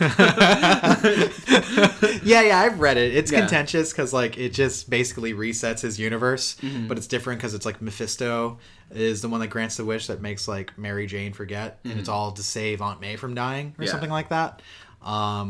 Maybe you should have wished for that in this film. Yeah. So he goes to Doctor Strange, go to the fucking what's it called? The Sanctum Sanctorum. I was going to call it the Consultorium. The Santa Maria. The Santa Maria. It's all covered in snow. I guess there hasn't been much maintenance since Endgame happened. Well, somebody opened up a portal to Siberia and a blizzard rolled through the entire house. So that's why it's just covered in snow. Like really cold, which is really funny. Yeah. We get first we get the new Sorcerer Supreme, which is Wong. Wong, yeah. Because apparently Doctor Strange, when he snapped for 5 fucking years, apparently Wong got the title as a technicality, which is pretty funny, actually. I mean, I'm okay with that. Yeah. Would that make Wong more powerful than Stephen Strange? No, I think your power makes you like more powerful now. Fair. I think he just has a title where right. he's a yeah. But Doctor Strange shows up wearing his mittens and whatnot, and a horrible wig, dude. I gotta tell you, the Kind of Funny boys were talking about it, and I didn't notice the first time I watched it, but when I watched it with you in IMAX, I was like, that is the worst wig I've ever seen in my life. It does not move. It does not move at all. It is so ridiculous. I was like, what happened? What movie was he in between where he couldn't like grow out his hair? I don't know. I don't know what else he's been doing lately. He's going to cameo in The Matrix and be like bald in one of the tubes in the batteries. That'll be the thing that he had to do. I mean, I chalked it up to as like Stephen Vane is maybe so vain. Like he even has like the fucking soul patch fucking kit that MJ. That was such a good joke. Where I'm like, maybe he's vain enough to where he just uses so much product to where his hair doesn't move. I love that the Spider-Man movies make fun of the Marvel heroes like more often than not. Yeah, all the time. They like that's the theme, and like that was such a good like jab at him. So he comes here with it's a seemingly selfless wish, right? Sure. Like he did something that got his friends involved, and he doesn't want his friends to have to be affected by something like that was a decision of his own, right? So he wants the world to forget that he was Spider-Man, ever Spider-Man. He figures that would fix things, right? And Wong's like, this is a simple enough spell. We've done it before, don't do that. But I'm not going to be here for whatever happens. Yeah. So he fucking dips out. It's a fucking great joke. Yeah. But yeah, and Doctor Strange starts casting this shit, and then they have that one moment with the, what do you call it? Like, don't call me sir, like, call me Steven. And so the wish goes wrong, however, because Pete realizes if everyone forgets he's Spider-Man, that means the people that he wants to know that he's Spider-Man will forget it too. And honestly, this was probably, in retrospect, the best version of that wish, because MJ still loved Pete, even if she didn't know he was Spider-Man, right? Or maybe we would see, oh, that's what he was afraid of, right? Because, like, Doctor Strange makes the joke. He's like, oh, can MJ remember? And he's like, that depends. Did she only like you because you were Spider-Man? Yeah, and he's, like, a little nervous. He's like, all right, her too. And he keeps adding people to it. He adds, like, 5 people to it. And Aunt May and Ned. And what's a Ned? It totally, like, destabilizes the spell. Fucks up the whole situation. And, of course, Doctor Strange can't withhold it and ends up breaking the universe a little bit. But we don't know how bad. Well, he breaks it and then he contains it, and you think it's fine because he's like he gets it like kind of. Oh, that's right. He doesn't know that he broke the universe. Yeah. He was just like, okay, this is done. Forget that you're a kid, right? And then tells him like, if they weren't going to listen to your appeal, to their decision, then that's just life. And Pete goes, what? I can just call them? Yeah, that whole bit of like, oh, I can call him. Like, yeah, you could have called him. Fuck. I love that he's so Peter Parker. Like he's a really brilliant dude, but he's still a kid. Like I love that they like give you a reminder every 5 minutes that, oh yeah, by the way, he's not like Captain America. He's still a kid, dude. He's technically in his senior year of high school. Yeah, so he's like 17, 18. Yeah, it's pretty funny. But yeah, Pete figures out. Oh, by the way, we didn't mention another returning character is Flash. Flash Thompson is back. Oh yeah, of course. And he's thrown in like more. He's more throwaway in this one, but it's still like a good bit where when everyone figures it, well, first of all, he hates figuring out that Peter Parker is Spider-Man because I think he idolized Spider-Man. Yeah. But now he's still like gonna cash in on it and tell people that he's like, I was fucking Pete's best friend in school. Yeah. And he got a book deal. He wrote a book? Flashpoint. How did he write that book so quick? Yeah, especially because, like, what? It's like a 3-day span. Exactly. Of people, like, knowing. That's weird. You got to book out quick, though. He must have had, like, a ghostwriter. Like, he's very wealthy, so maybe somebody wrote it for him. That's true. Like, dictated, but written by somebody else. Yeah. Do you remember that sad little... So, apparently, they chopped up a lot of his story from Far From Home, where there was, like, a lot of asides about his home life and stuff. And they're just like, that's boring. Nobody cares about Flash, which was right. They were right about that. But at the end of the movie, they still have it where... when everyone ends up at the airport and all the families are meeting the kids from the school trip, it's like, did Mother show up? No. Like, it's really sad for Flash. He's a sad douchebag. Yeah. I liked him the least in this movie. Yeah. Especially when he shows up and they're all like getting their rejection letters. Right. And he's just like, oh, okay. He's like, no sleep till Boston is what he got to the Beastie Boys song. Come on, he's trying to be their friends. Yeah. Though. Yeah. Because it benefited him. But what a good character. I mean, that's really the only point that he's in the movie. That's like his arc. They kind of move away from him. Yeah. I mean, we even get Betty Brant back, right? Like she's what is she? Like cameo. She's on the local news Yeah. now? Yeah, Doing the Bugle? She's an intern or something. Yeah. Which is pretty fun. So like there's some cool like callback characters from like the first two movies, which is nice, but we don't get those fuller moments to breathe with them because like there's a bigger story at stake here. There's a way bigger story at stakes here. He flags down like the head of admissions for MIT, right? Who's on the bridge on our way to the airport to go back to Boston, presumably, right? Yeah. And tries to convince her of, please let my friends in and not me, but fucks it up because he jumbles it. He doesn't know how to talk to people. Yeah. Right? She's like, you didn't prepare this speech, he doesn't. Did you? He did not think through. He's a Spider-Man is a man of action. Yeah, of course. He goes to the situation, right? He's not going to think about how to do it until he's there. But lo and behold, the good old Pete Tingle arrives in this scene, and we get our first big intro of a past villain. Dr. Otto Octavius shows up in the scene, starts flinging cars his way, goes, hello, Peter. The whole jobby, right? Alfred Molina just hamming it up. Just like happy to be there. This is a great scene too. Yeah. This is great. Like, because there's a lot of danger here. We have Doc Ock throwing cars filled with people. Yeah. Out there, a family. There was a baby in that car. Did you see that? He threw a baby. This is a good moment though to prove like whether or not Spider-Man is good or bad. Like, how is he going to react? Is he going to work with the villain? Is he going to save the people? And like, for who? Do you mean for the admissions person? Well, no. Okay, so like for at this world? point, like the world is torn about. Okay, I thought you Spider-Man still needed is. Convincing that Spider-Man might be like good or bad. You're like, I don't know. I'm so far from home. Well, it's good to be bad. So like, I could good. I could run with it either way. Yeah, but like, this is like a kind of a public-facing moment for him to prove like, oh, I'm a hero. Like, I'm going to save people. And I thought that was like a really important like make or break moment for him. Sure. It is. I thought it totally is. No, that's what he would do. Yeah. I don't think it's a make or break. Like, that's what he would do. We know him well enough to know that he's always going to do the right thing. We do, but the public is unsure. Right. The public doesn't know. I just mean, in the eyes of the public, this is a big like make or break moment. So he fights the Octopus Man, right? And it's really dope, but it's all CG. My dude looks really glossy in the face because it's a fake face. It's a false face. Well, they de-aged him, right? They de-aged him with the false face. Yeah. Some of the best fight choreography, though, like, because this is the scene where like the Iron Spider suit comes out to play, and you get to see some good like moves with the arms against like tentacle arms, and Doc Ock's arms, and like again, I haven't really always loved the Iron Spider suit. A lot of times it's used for like peripheral things, like to catch the fucking gauntlet in Endgame, to like do like stuff where he's like maneuvering, but like to see him like fighting with it is just so dope. Yeah. Like something that isn't like a Chitauri, right? He's fighting a fucking like renowned villain. Like a villain. Right. It's a lot of fun. But it ends up being a situation where the admissions lady gets in trouble, gets her car flung off the fucking bridge. Pete has to web that shit up, has to save her, and then this really cool like conflict moment happens where Doc Ock is about to kill Peter because that's what you do to Spider-Man. And Peter reveals his face because part of his suit was already ripped off. Oh, that was a weird thing, right? His suit integrating with Doc Ock's the nanotech arms because like he ripped off a piece of it.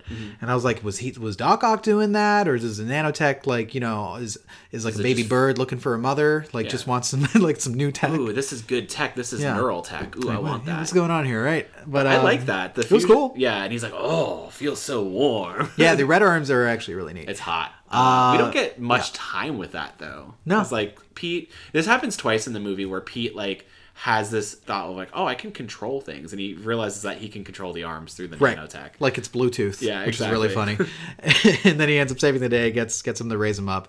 Doc Ock figures out that it's not his Peter Parker; it's just some kid or something. And then the admission person goes, "Peter, you're a hero," and he's like, no, it's not about me, no. He's like, I'm gonna go talk to the MIT. I'm gonna talk to all of MIT. Yeah. They're gonna know your name. They're gonna know you. Yeah. You know, Peter. Fair chance. I love you. Peter, I love you. You're a good my student. hero. Yeah, Uncle Ben comes out into the bridge. Peter. But this is where we also get the reveal. Green Goblin's also back, motherfucker. And he's gonna throw those pumpkin grenades as if he's gonna hurt you because he's a goblin man. Comes in real scary looking. He's crazy goblin man. And then but Doctor Strange teleports these people out of there, which I thought was smart, right? Like this could have been a very long sequence on the bridge. Yeah, could you imagine if it turned into that, like a no holds barred attack there? It would have been cool, but it was almost probably too much. Yeah, like our minds are still abuzz with one villain. And like, okay, well, Pete basically has like Doc Ock kind of in captivity with the nanotech, but like, does it become a fight between all three of them? Yep. And like, I'm glad that they really knew how to hold the moment and kind of like save it for later, which is nice. Yeah. But yeah, Doc Strange comes in, teleports them to the Sanctum Sanctorum. The Undercroft. Undercroft, which is just like this little... It's a fucking cavern. Yeah, it's a wizard lab cavern science area. Where his washer and dryer is as well. And all of his mustaches, for sure. All of his mustaches. Beards, rather. But yeah, Doc Ock gets teleported there as well. He gets put in a holding cell, and then we realize that there's another villain there, too. Yeah, he's captured Reptile from Mortal Kombat. So we kind of thought that he would be in it, because like I think some of the promotional material... Yeah. Oh, was he? Okay. Yeah, he was lizarding up. But if you notice, in one of the trailers...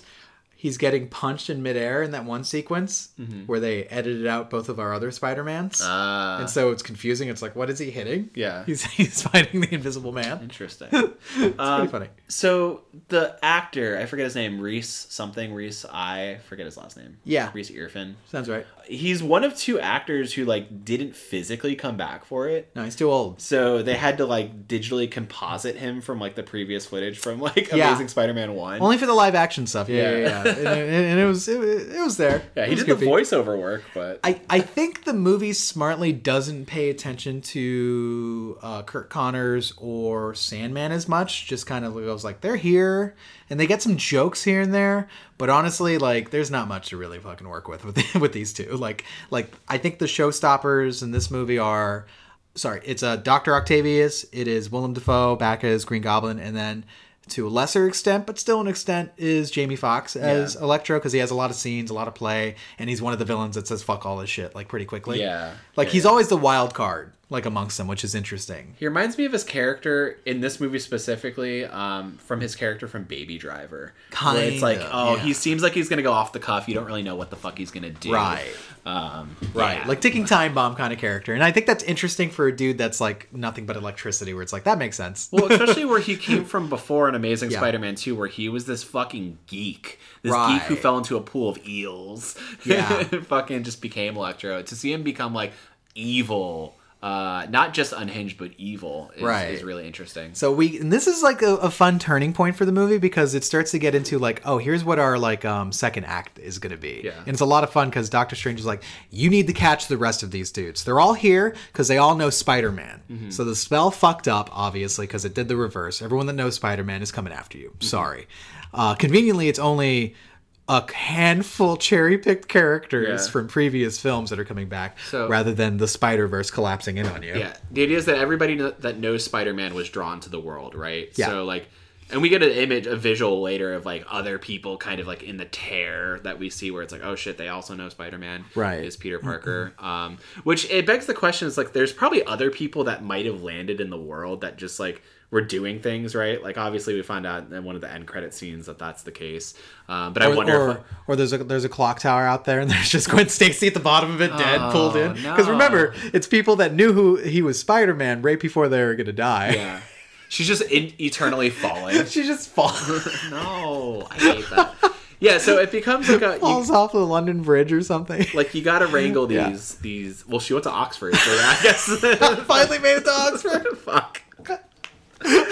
So it becomes like this, like, okay, we gotta catch them all, right? Fucking gotta find these baddies. Spider-Man, gotta catch them all. There's an interesting conversation between like Doc Ock and Stephen Strange too, where he's like, "You know Spider-Man, right?" He's like, "Yeah, is this your Spider-Man?" No. And it's okay. Like, oh, and then he kind of figures it out real quickly, like what's going on. Yeah, and we get into the thrust of it, which is really funny. Spider-Man, whose suit's completely fucked up because of one throwaway montage, by the way, where somebody throws green gook all over his body, and it goes like Mysterio was right, which is so fucking funny. His suit's all fucked up, so he has to wear an inside-out suit, which is interesting because it looks all like fucked up, but still cool. It's gold and black and shit. And then he goes on the chase for Electro, and this is one of the cooler scenes. First of all, we get this really cool side shot of him just swinging through the trees and power lines and stuff when it's sunset, and it looks so dope. And I'm just like, oh man. One of those moments where the IMAX really paid off. Like, all right, so like that moment, the mirror dimension moment, right? Like, here's edible check right around the scene. Yeah. Both me and Daniel's edible started to pop the fuck off. Fucking activating. Like, the vibrations of the IMAX screen were, like, throughout my body. Yeah. Now, another thing I noticed, good thing I saw this movie twice, because a lot of the dialogue bits, the edible made it hard to focus on, and I was only focusing on visuals, getting lost in my head a little bit. I even keeled about maybe 20 minutes after that. But just to let you know, there's some scenes where I'm like, I don't know what they're saying. Really? Wow. So good thing I saw it twice and already understood what the scene was about. Because I was like, what? Like when they were explaining the web shooter, I'm like, what? So we get him, but we also get like Sandman shows up, fucking Flint Marko. That's right. Hey, Pete, it's me, Flint. I'm Sand. Your old fan. Fucking your old fan and friend, Flint Marko. Yeah, and like Peter's just like, I'm not your Peter, but I'm a Peter. Help me. And then they team up to stop the fucking naked Jamie Foxx. Which is it's a real cool team up moment, right? Too. It's a cool intro. That was a really cool intro for Electro, like where it gets dead quiet, and then you see just like the light kind of like sparking. I was like, oh, this is neat. I like this. I'll give you, it was completely neat, but the scene where he comes in, like it's like a digital imposition where he attacks, and it looks really weird. Yeah. Like the first attack he does, I'm like, okay. Well, I mean, but the lightning cracks and shit sounded amazing. Yeah. The whole movie. My God. Like it was like being on that Universal ride of Spider-Man, where it's like the front of the car gets bumped when a villain jumps on top of it. We need more 4D experiences like that. We need more 4Ds. Yeah. Yeah, absolutely. Cool scene. Where it ends is interesting. You have fucking Jamie Foxx butt-ass naked in the middle of the woods. And I like that he was just like, so we're not going to talk about the fact that I'm butt-ass naked. Yeah. It's really funny. They just gave him these lines that just said, hey, Jamie, have fun. Yeah, be totally unlike Electro from the last appearance, apparently. Like, make jokes. Yeah. Like, whatever. Be wisecracking. Yeah, just be Jamie Foxx. And they try to kind of like sort of explain it where it's like, well, in this universe, power is different, so that's why he isn't fucking Dr. Manhattan anymore. And he's like, oh yeah, I really like this juice, and it, like, he even implies it makes him cool for some reason, because like later on he's like, yeah, I like the way I look, the way I feel in this universe. And it's like, oh, okay, yeah, sure. None of the other dudes have done anything like that, unless you count Willem Dafoe getting 100 years older as being a side effect of jumping into this world. Because holy shit, talk about a goblin. He's old. Yeah, like when he was doing some of the Spider-Man lines, I was just like, it's like fucking Father Christmas, like threatening Peter. Like he's having a fun, youthful time with it, but like his age shows, and like more impressive so that like he elected to do all of his stunts. Like he's like, yeah, I want to do all of my stunts. Sure. Like, and he has some of the most fucking like crazy fight scenes too. But yeah, so to get out of the forest, right? Like he captures Electro. Flint Marko's like, wait, what did you do? Did you hurt him? Did you kill him? Yeah, did you kill him? And it's like almost freaking like out. you think he's gonna turn on him in full. Because he's got sand for brains. He can't just stop and think. Stupid sandy-brained idiot, yeah. Fuck. There's no electricity popping off in there. It's sand. Could you imagine? I wouldn't be able to get through a day. It's a bunch of tiny rocks. Yeah. Jesus. And then they get fucking Sandman there, and they go back to Sanctum Sanctorum, and it's like 4 villains just interplaying together that haven't really interplayed together before, which is really fun. And then like Strange is like, so we're gonna send them all back to their dimension, and this is the Pete moment, the turning point of like, okay, well now I kind of want to step up and fix this, right? Because like he realizes that they're all dead in their worlds, so to bring them back to their worlds is to essentially kill them, right? And it's so earnest to see him want to just be like, well, no, I don't want to do that. Like maybe we can cure them. Yeah, like he knows nothing about these folks. Like they're not his villains, They're not. And he's just like, well, that sounds bad to kill them. That's not a thing. I really like that about this Peter. Like he's got that youthful kind of like he almost seems like naive, but it's like you're hard pressed to say that he's wrong. Mm-hmm. Like you act like that's a Spider-Man thing to do, right? So I like the little ideological like fight between these two characters. Doctor Strange is like they have to die. Mm-hmm. Like their sacrifice means much more than their lives ever will. It's tough, right? Because like Stephen Strange, since his inception into the MCU, like you can always argue he's kind of an asshole. He's kind of like an antagonist unto himself. You can't argue with the fact that like he's wrong, because like like him having the grand scope of the whole universe and the world in front of him, like he knows like what matters and what doesn't. So he's like to save reality, like we need to send these people back. And it's like you see where he's coming from with it, but like Pete makes a really compelling case of like, well, what if we tried? Yeah, exactly. And it turns into like one of the more interesting moments in the movie where I wondered too. I was like, is this where like Doctor Strange maybe becomes the villain of the film? And he's not. Like he's still kind of just an antagonist. But like we get this really amazing fight. The fucking fight in the mirror dimension is some of the coolest shit I've seen on screen. Oh my god! Like the tessellations. Well, before that, we do get Willem Dafoe comes in and has his his Spider-Man No More moment. It was like a reference to that. Yeah. Where like he breaks his fucking goblin mask in the alley because I guess he's just like, where am I? I'm old. And the goblin's like, yeah, you are. And then he shows up at Feast. He does. Aunt May's a big part of this movie, by the way. Let's not. No, let's not downplay this. Marissa Tomei brings it. Every scene she's in, it's like, this is great. This is I love this. Like they're telling me exactly who this character is with every scene. Mm-hmm. We don't need a bunch of backstory. You don't even tell me if there was a Ben or not in her world.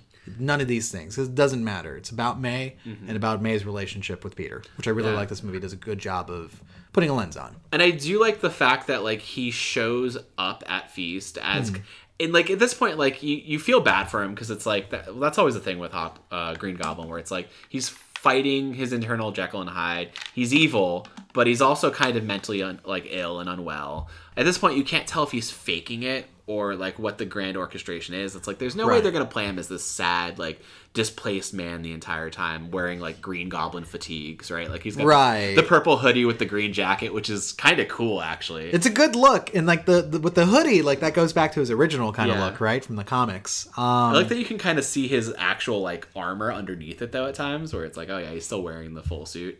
Yeah, and it's interesting. And then he comes back, and it is you have to feel for him a little bit because he's like, well, I came here and there's no Oscorp, which is a nice confirmation. My son? Where's my son? My son is gone. He's like, there's people living in where I used to live. Like, I don't understand. So yeah, you feel bad for the character, but I'm like, he's a shoe dropper, right? It's like, dude, Green Goblin always goes one way. Yeah. That's Goblin. He shows up to, Pete ends up going there, and it's this moment where like, hey, like this person's here, we have to help him. And Pete does a thing where he's like, it's not my problem, right? Which comes kind of back to bite him in the ass, right? Because that's kind of like the motif from the original Spider-Man film, right? Where the robber gets away. Yeah, where the wrestling dude gets robbed, and Tobey Maguire lets the lead singer of Limp Bizkit run by. Fuck. With his fucking frosted tips. And the wrestler organizer goes like, well, why didn't you stop him? You could have torn him apart. Yeah. And I fail to see where that's my problem. That's a good Tobey Maguire right there. That's what Tobey Maguire says. We just watched Spider-Man, we should mention, like on for Thanksgiving. Yeah, because that's a Thanksgiving movie. Right. So we have that. I'm glad that we did, because we have like, where did we come from in the back of our heads, in addition to like being on there with, Tom Holland, right? Because we also rewatched Homecoming and Far From Home recently. So it's nice having all this context. It's like we did our homework walking into this film. We did. Also, kind of funny was doing a rewatch of all the Spider-Man movies throughout like every era. So we have been like doubly caught up. Can I go on an aside? This is something that I wish I saw. This is going to go long, so it doesn't matter. This is what I wish I said at the top of this episode, Daniel, which was, do you remember what we ate on Thanksgiving? The hickory smoked turkey. Oh my God. We had the corn on the cob. I did the handmade mashed potatoes. Yeah. You made the ham on there. And the turkey, yeah. And the turkey. Was there another thing on there? Was there another dish on there? We had stuffing. Stuffing. Yeah, there we and go. Then we had like 3 half pies, Marionberry, apple, and peach. Oh, right, exactly. So we had a good feast. Good feast. We ate that while watching Spider-Man, and I thought to myself after watching this film, this film is the equivalent to that good meal. Like, it just had everything. Yeah. It like savory, sweet, stuffing, mashed potatoes, I had a beer. This movie was all of that. It was that meal, but as a movie. I'm not going to argue with that. That is actually very apt. That was a great turkey leg. It was that Thanksgiving dinner where you're eating good, but Willem Dafoe is also there. Yep. I was eating good, and Willem Dafoe was also there the whole time. I mean, Willem Dafoe was great in this movie. He was great. I don't know that the writing was always there for me, for what they were doing with this character. I wanted more. I don't know. I don't know what I really wanted that would have like sold it for me.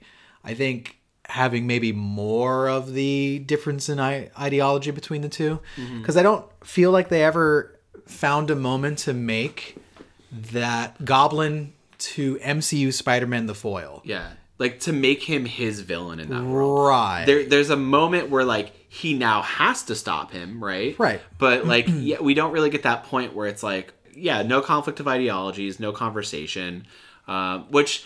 This is like one of the really weaker parts of the movie for me is like the integration of the villains where like there's probably like 2 strong villain moments like through and through writing wise, but the rest of it's like, well, they're here, we're dealing with how they're here. It's kind of like slapsticky and fun to just be like, all right, well, we got to collect them and put them back in the world, but like there's no really conflict for Pete and these people other than just the fact that they're here and they don't belong here. Right. and like in a way, the essence is like the real conflict is that Peter Parker's being Peter Parker, and that's the biggest problem. Sure. Here, right? Yeah. Which is like he makes a choice to go the hard way. The hard way being, I'm going to save these people. I'm not going to just press a button and make them magically disappear. For that which is what Doctor Strange wants, right? And maybe Doctor Strange is right in the long run. But as Mary Jane said, that's what makes him Pete. Yeah. I mean, I guess we do get the scene with Pete and Norman later on where they're like back at the compound. Yeah. Because like that's where they're all staying now to kind of like lay low. Compound. It's actually that's Happy's apartment. Yeah. Yeah, like it's a normal apartment building. Yeah. He just happens to have a nice apartment, right? And yeah, we get back there because like, well, first we're skipping around. Well, I'm just saying, like, that's where we get a good conversation between Pete and Norman. Yeah, and I get that that's a scene that they're trying to, like, make it, like, the thing of, like, look at this. They could work together, and he even has this kind of, like, level of admiration for Pete being, like, scientist boy, which has always been Norman and Peter's thing. It's like, you should be my son. My spider son. Da-da-da. My son sucks. He's a sexual harasser, and he's a star of a lot of weird cult movies. And we're never getting him in the MCU. No, you're never getting Franco in the MCU. They didn't even do like a so good. No, they did not. Like at the end of the movie when the sky's like ripping open purple, instead of it being like Pete's villains, it should have just been like him looking backwards going so good eating pie. Somebody put an edit into that. Please make that edit for us. That would be great. All right. So we get back to the Undercroft. And yeah, there's that big moment where like he's like, I want to save these people. I don't want to send them back. Kerfuffle with him in Doctor Strange, which is, again, like one of the coolest movies I've ever seen MCU do.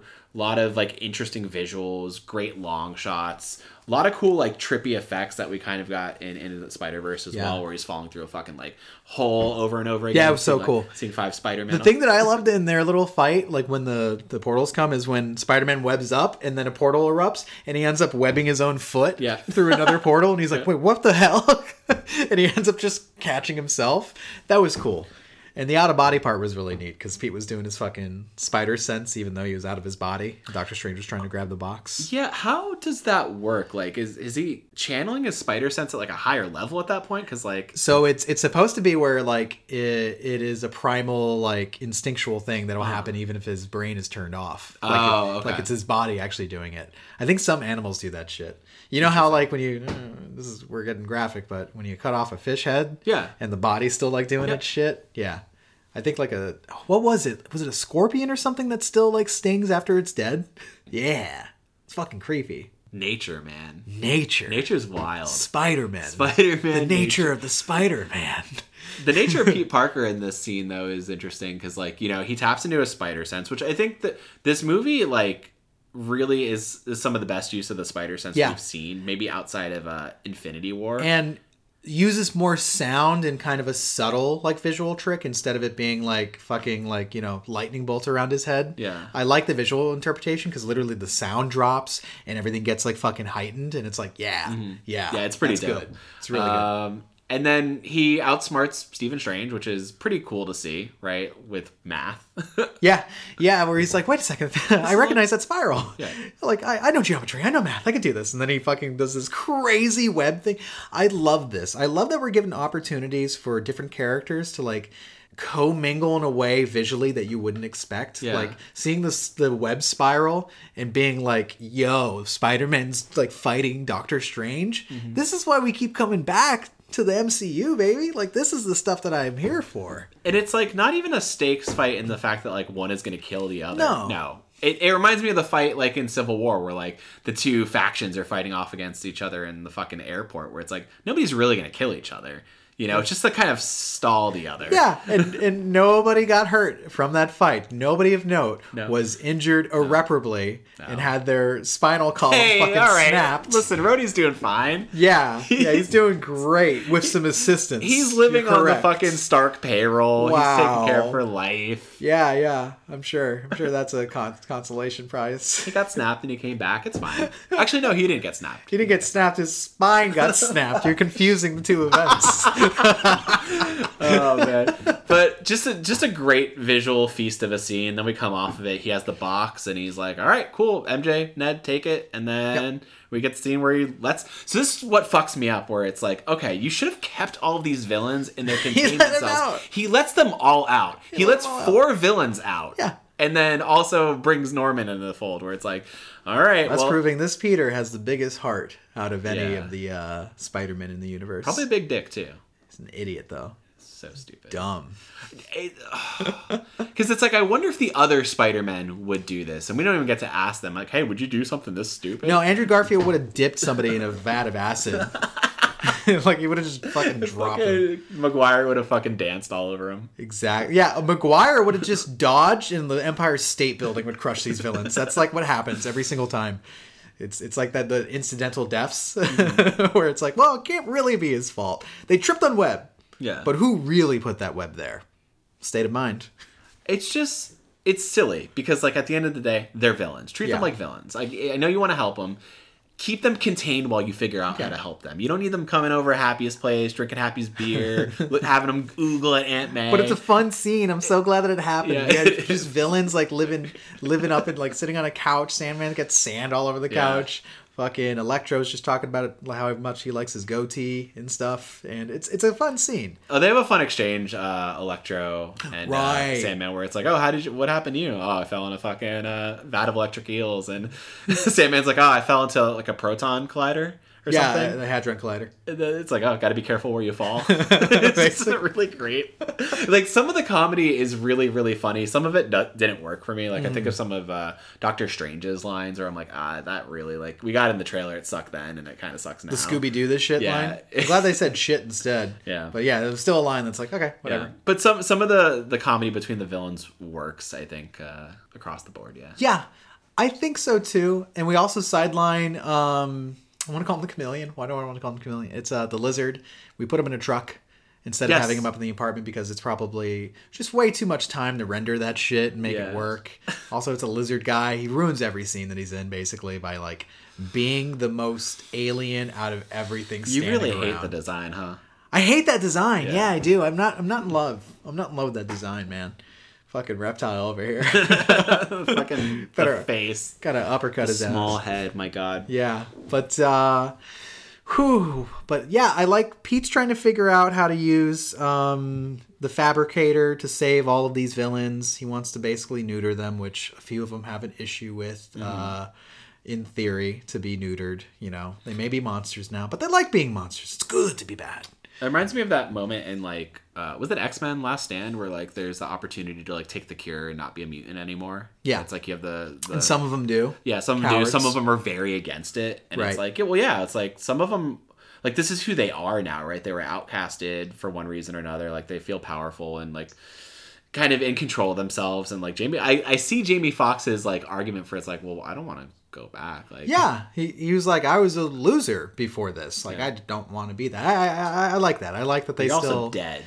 Even though there's, like, a lot of, like, weird logical things that don't, like, add up if you really want to be fucking crossing the T's and dotting the I's for, like, what happened in the canon of the Spider-Man movies, I still like that they feel, at least, like they're paying respect to where they come from, and, you know, we have a basis with them, where it's not like they're just completely wildly different versions of themselves. Electro being the closest to being like, you're just a different dude, but like, you at least have the same backstory. Yeah, all the other ones seem kind of the same. Alfred Molina feels like he was pulled straight out of Spider-Man 2, where it's like acting the same way, bringing like that same level of like theater to it.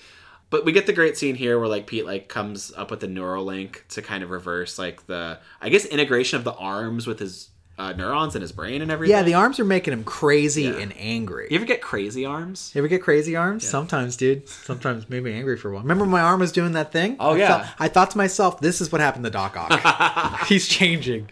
God forbid if I lose my poetry-loving wife, I will go off the deep end.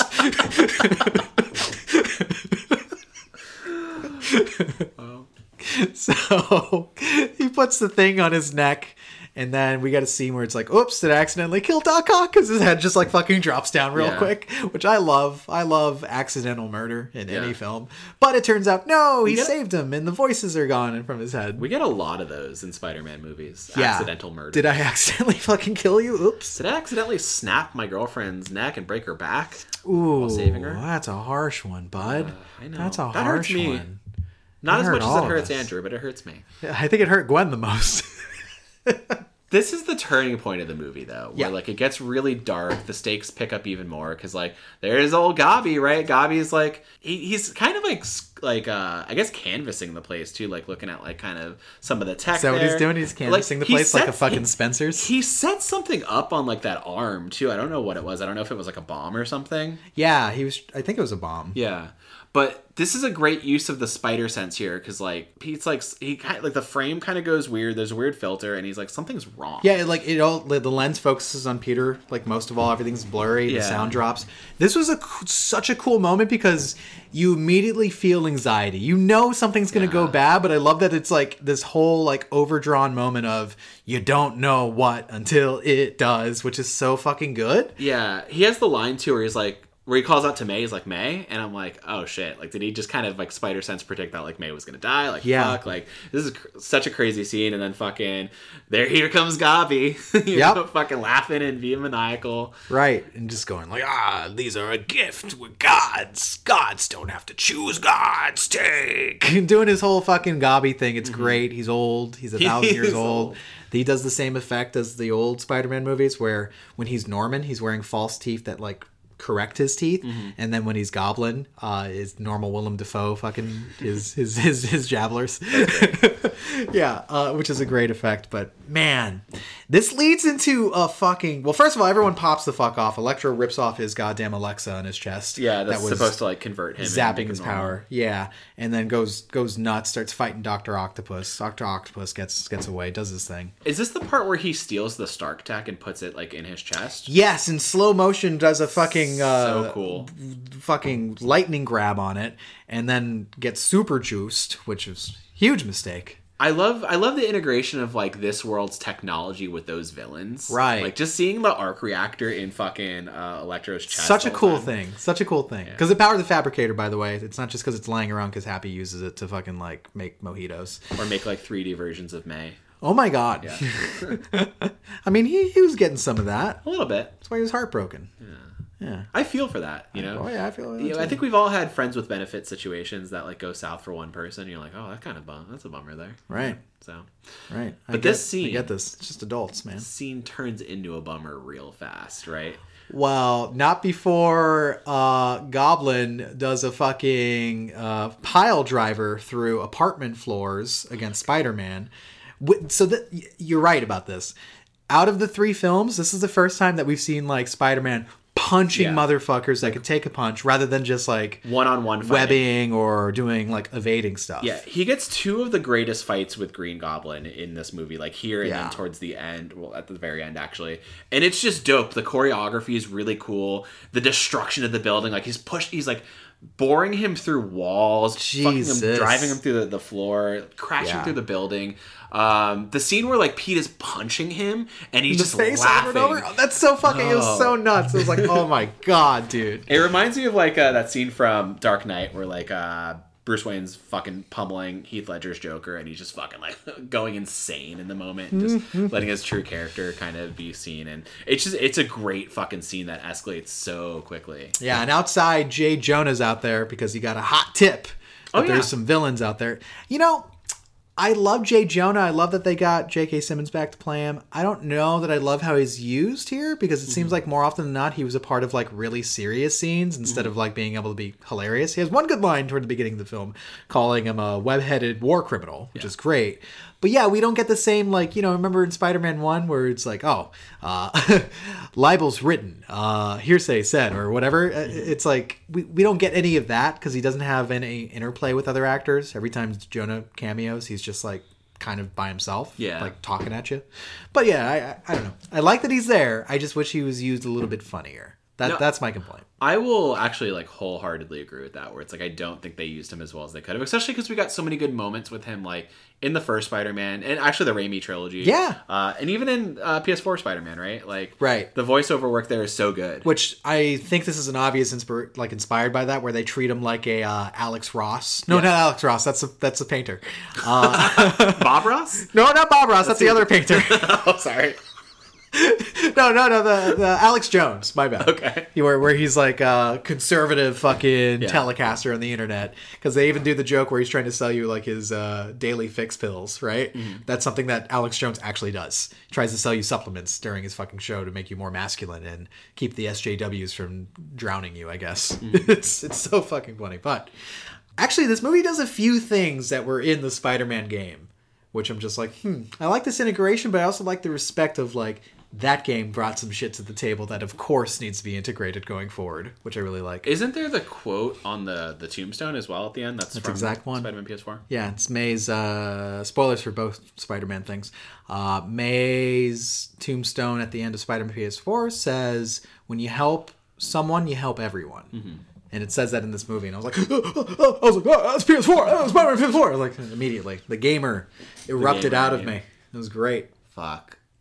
And then Goblin kills May. Such a... Because she's trying to help, too, is the thing. Like, she has the anti-serum that'll kind of, like, you know, cure him in the moment. Even Peter realizes that something's about to fucking go wrong, and he tells May to just run. He's like, May, go. Go. And then... in typical Goblin fashion, he summons the glider. It fucking knocks May from behind. You're like, oh shit, she's down. And then they have this kind of exchange real quick, and then he fucking flies away, throws a fucking bomb into the building, and it's like, shit, who did that get, right? And then like they both kind of come up after. It's like, oh, they're both fine. They're both fine. They're walking around. Nobody ever gotten killed by a glider or landing in the middle or a bomb, like, you know, except maybe like Aunt May from the Spider-Man 1, where she got bombed and survived. Oh, she was fine. Until she died. When did she die? Oh, wait, no. She doesn't die. She just gets hospitalized. Venom eats her. Is what it is. Venom bites her head off. But just really crazy scene, and then May pops up, and then we realize that she's, like, actually really gravely hurt. Which is one of the saddest scenes, too. Because, like, she's like, yeah, I'm just going to take a minute to catch my breath, and then she falls, and, like, he touches her side and sees that she's bleeding. And, like, he raises his hand, she could see the blood, and she asks him, she's like, are you bleeding? Are you okay? And then she stops. She's like, I just gotta catch my breath real quick. And it's like, fuck, she's dying. Like, she's dying in this scene. Yeah. Marissa Tomei, like, just does some really great line delivery. It's really powerful. She gets the power. She gets the great power line here, too, where, you know, Pete says something like, this is my responsibility, like, with Willem Dafoe, like, racing away. He's like, I should have just, like, he's like, I need to revert to sending him back. I was obviously wrong trying to help them. Mm-hmm. And she's like, no, you did the right thing. And it literally says, like, with you have power, and with great power comes great responsibility. And it's like, it could have been hammy. It was definitely fan service, but it still felt like a stomach drop when she said it. Mm-hmm. And then, like, it is that realization of, like, oh no, you're Ben in this universe. And then when she falls, it's like, oh, because I had a moment where I was like, oh, okay, they're not committing to killing her. They're just referencing maybe that's a thing. And nope, they go the extra mile with it, and it hurts. Mm-hmm. I got to tell you, the second time, I did not cry. I did not. During the first? I fought back. No, the first time I also did not cry. Okay. Because I was surrounded by people that were capable of judging me. But and then the second time I wanted to. It was hard to fight it. The edibles made it way harder to fight, dog. That's the thing. I think I would have been way more composed if I didn't have this. I wasn't. Like, edible. It was immediately in my throat. Yeah, this edible was taking a hold of my body like a symbiote, and just like tapping into my emotions. I'm telling you, yeah. Like it was immediately like my throat was tight. And I was like, oh no. It fucking got me real good. And like, you know, they don't cut away from it quick either. Like we get a lot of shots of Tom Holland fucking selling that shit, fucking bleary eyed. Yeah, man, look at me, wake up, like yeah. I mean, like at a moment, like the moment when he was just like, May, what are you doing? Yeah, like what are you doing? Like a kid, would. like not understanding. He's just like, come on, just get up. Oh, jeez. I feel so bad for Tom Holland. Because like his Spider-Man gets some of the heaviest death scenes. Like he has to watch Tony Stark die. This happens. Yeah. This movie's so depressing for him. Like he doesn't walk away like with a good feeling. Like everything that he did had such a heavy weight to it. And like even he probably thought about it at some point. He's like, if I hadn't made that wish, May would have never died. Like all this stuff. Exactly. Really crazy. It's harsh. It's harsh shit. And so, but then the movie knows, after having really just tugged our hearts out of our chests here, it says, let's bring them on back. Let's bring these people back. Let's bring them off the edge of their seat. Mm-hmm. And we get this scene where it's in Ned's house, and they just learned. It's very sad. But MJ and Ned are there, and they're just like, what do we do? And he's got the fucking, the spring rings? What are they called? The sling ring. The sprint rings? The sling rings? The ring fit. The ring fit adventures. Yeah. And he's like, I just wish we could see Peter. Yeah. And a little spark shows up. And he learns that he can open portals, which is cool. I love that. I love that if we're going to integrate magic and Doctor Strange into Spider-Man, we're going to have other characters to have to deal with it too, which is great, rather than it just be like a MacGuffin to play with. So I like that we get this. He opens up into an alley, and we see a Spider-Man. And immediately it looks off. Like immediately it's just like, wait a second. But then you see the suit, you see the design of the spider, you're like, oh shit. Yeah. That's Garfield right there. That's Garfield, and he comes running out, and oh my god. And like the theater, I loved both times. Both times I watched this movie, the theater popped off. Yeah, people were cheering. People were like, ooh! Like I love actually hearing the audible gasp. Yeah. I'm just like, wow.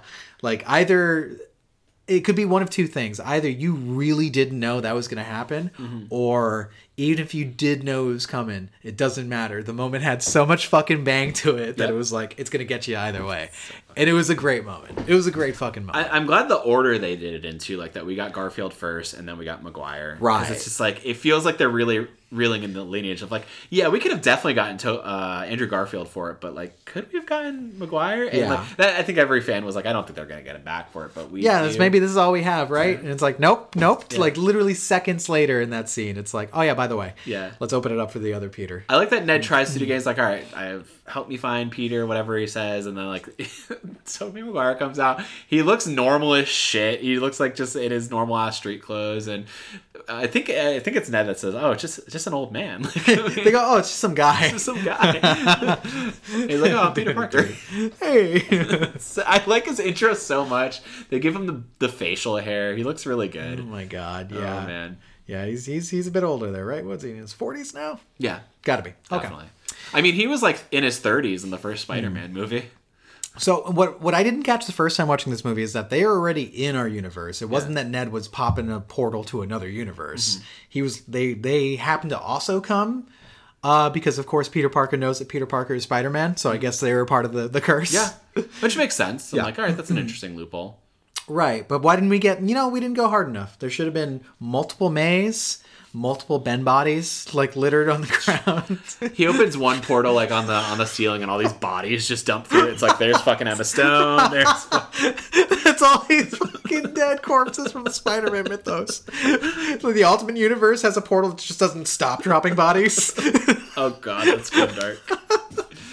Jesus Christ. We get some good conversation between the two of them, though. Just to see them interact is really fun. And then just the whole bit of, like, them talking to Ned and MJ of, like, well, okay, where would your Spider-Man be? Like, he's obviously gone. Something happened, right? And then they're like... We just thought that, like, he needed our help. Yeah. Because they're like, we just felt that there's someone in trouble.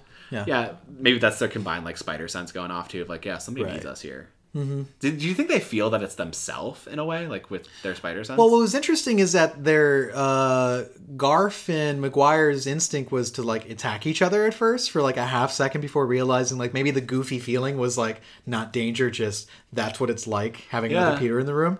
Because at first they were like cats when they first meet each other. And then suddenly it's like, you smell fine. Yeah. I like that very brief altercation where like they sling the webs at each other. They fucking like do like a somersault like fight in the middle but in the same house. way, which is like interesting. So good. And it's like, okay, you have webs, I have webs. All right, that makes sense. And but they go out to this really heart-wrenching scene where they all mention like, well, I had a special place I would go to when I was feeling spider down. Empire State Building. and then what does Garfield say? He's like, oh, mine's Oh, no, because Maguire says Chrysler Building, and then he goes, like, Empire State's got a better view. He's like, yeah, it's a pretty sweet view, you're right. I feel like a lot of Maguire's lines are just kind of like, yeah, no, you're right. Like, just kind of like accepting defeat and just being like, well, I'm not here to like one-up you. Yeah. But like all of Garfield's lines are like one-up lines to him, Yeah, he's a spicy one. He's spicy. I miss him. But the heart-wrenching scene, so our Peter is going to the top of Midtown High. That's where he feels comfortable. That's where he's probably like smooching MJ and looking at porns with Ned, looking at some crazy science weeklies or whatever. Science weeklies. Yeah,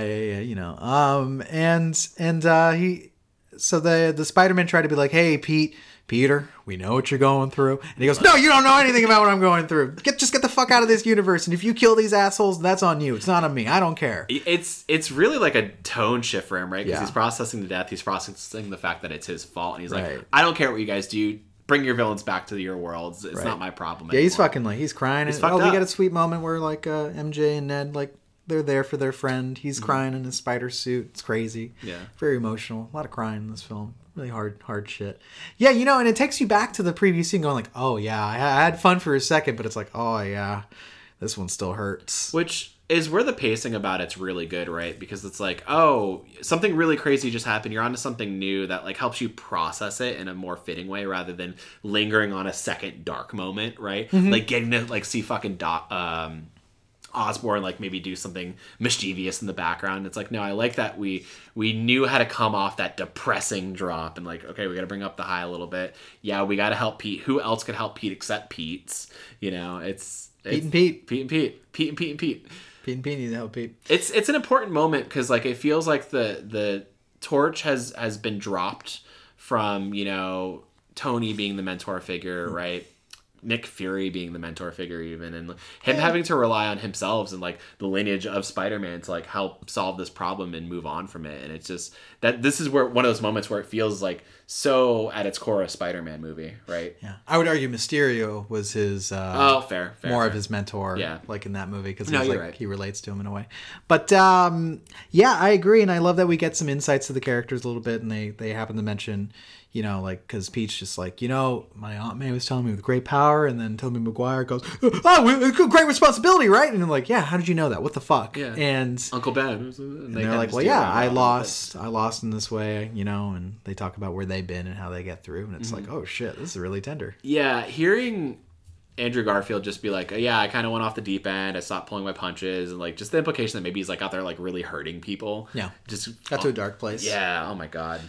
Yeah, that's a tough one. But they're there, and then like when they hear the great power line, they're like, wait a second. we for some reason need to do the right thing or something like that. And then they end up figuring out, like, let's go save him again, right? Let's do that. Let's not get rageful, like Garfield says. Yeah, they think of a plan to like kind of corral them all together into the same spot. And the original plan's still in play, right? Reverse it, cure him, send him back, right? That's always kind of been a through line for Pete. Soften them up so that when they come back at the right moment where a spider punch is coming their way, but now that they're human, their heads just burst like fucking jack-o'-lanterns. Wow. See, I was gonna say, like, it's more like Pokemon, right? Where you get the Pokemon down to low HP and then capture the Pokeball. But sure. But yeah, that's how it would work, right? Because like, imagine like if you send back Goblin and he doesn't have Goblin powers, like here comes like a mid like a Pete punch, boom. I forget how we get to like kind of the final set piece of the movie. Well, first we get a lot of fun scenes in. I think they're in the high school. Yes. Again. Yeah. And they're in the laboratory. Yeah, and then I love seeing Garfield, like, because he was like a scientist in his film, like put on a lab coat over his Spider-Man outfit and like just doing shit. Yeah. And we get a lot of cool interactions. I love that we get the fucking organic web shooter joke as well. Yes. Where like Maguire's like, yeah, check this out, and they're like, wow, how do you do that? And they're like, we have web shooters. Yeah. We don't do what you do. Garfield gets really hung up on it too. Like he's grossly curious about it. Yeah, he can't. He's like, wow. It's pretty fucking funny. The scene where like I think it's MJ calls out to Pete and they all answer and they point at each other. Yeah, they do the meme. God damn it! It's just such a good moment to like sit with them all together. And, like we get a few scenes actually with them just kind of being their individual Pete Parkers interacting with each other, which is really fucking. It's fun. It's heartwarming. It feels rewarding as a fan. It does. It does. They do it well. They do. They crush it. But it's just cool to see them all like they're all so smart, right? Like. Yeah.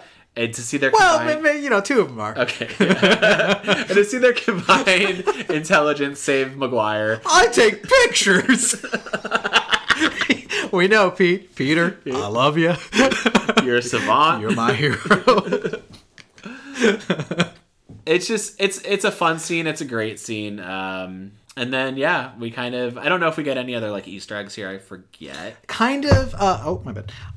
Kind of in that Ned leads in the comics, apparently, also villains out and fights Peter. Oh, the conversation. And so he has a conversation like, did you have a best friend? Asking Maguire. And Maguire's like, I did. And he died in my arms. He died in my arms, trying to kill me. It was heartbreaking. And now he gets all like, Ned gets pensive, like, oh God, am I going to become a villain? I forget what Garfield says to him in that moment, because he says something kind of reassuring. He just looks at him. Well, there's a moment after where like he goes, Ned goes, Pete, I promise I will never villain out and try to attack you. And Garfield goes like, yeah, that's what it is. Yeah, like pats him on the, that's good. Got it, you boy. Did it. So funny. It's a lot, but we get to a final set piece, and I gotta tell you, continuing the Spider-Man tradition of here's some under construction bullshit. Yep. Here's the third act. Yep. Here's something that's gonna get destroyed for destruction's sake. Right. It's the new Statue of Liberty that people are divided on anyway. Hang on. Destroy it. What happened to the old one in the MCU? When did it get wrecked? Probably something happened Avengers? during Endgame. During Endgame it got wrecked? I don't remember it getting wrecked. Because like we were in upstate New York for the finale of Endgame. We were at the Avengers compound. Yeah. Was it the fucking battle for New York that I don't remember a cutaway shot of Cloverfield monster knocking its head off. I mean, we could look it up real quick. We can look it up. Okay. It's like they're rebuilding and they're adding a Captain America shield on it, which I'm just like, Jesus Christ. That's so much, but it's so funny. I asked you before we started recording too. I was like, wait, shit, this isn't even the first time we've seen a Statue of Liberty fight in like a comic book movie. No, it was X-Men. Yeah, X-Men gave it to us. X-Men gave us, but that was obviously a set. It was stupidly a set. And we also had Anna Paquin fucking out there getting, wasn't she like arms astray? Yeah. Like, oh, I'm trapped, you know? She played Rogue, Daniel. Yeah, I think something happened with the torch, and then they just needed to replace it. So they replaced it with the shield. Is kind of what happened. But anyway, we get to the last set piece. We get to the last set piece, and we have our three Spider-Mans. And what's interesting is when they begin fighting, they're really bad at working together. And the reason that I love, they're like, I always work alone. Like, what? Yeah. But our dude Tom is like, well, I don't. Yeah. Right? He's like, I was an Avenger. Like, I worked in a group. And they're like, Who are the Avengers? What are the Avengers? Are the band? Yeah, which is a really funny thing. But yeah, I do love seeing the kind of mashups because Electro's there. Reptile from Mortal Kombat is there. We have who else was there that all showed of them. up? Sandman's there. Yeah, but not Doc Ock. He's not there yet. And Green Goblin didn't show up yet, well, right? At this point, Doc Ock is assumed good because the Neuralink is deactivated. His arms are now his, right? Right. He's just there, yeah. So, and then Goblin hasn't shown up yet. Goblin didn't show up yet. We also get some good conversations with them all hanging out in the suits. Yeah, I forgot about that. Pretty cool. Little pregame thing, right, where they ask about the organic web shooters because they're naturally curious. They talk more about the shooters. They talk about some of their greatest villain moments. Garfield's like, the craziest thing I ever fought was like a Russian in a fucking metal rhino suit. Yeah. And Tom Holland's like, I fought an alien. I was in space. It's just, it's so great. I love Tobey Maguire's like, I'm still on the in space part. What? The runoff scene too, where all three of them are running together and they all fucking like jump off and they're swinging in their own styles is really cool. Yeah. And they do I don't even know how to call it. Like, when you go skydiving and you're all kind of like linked together, falling together. There's a scene where like suicide. They they suicide together. They link the webs and they say we're going down. Yeah.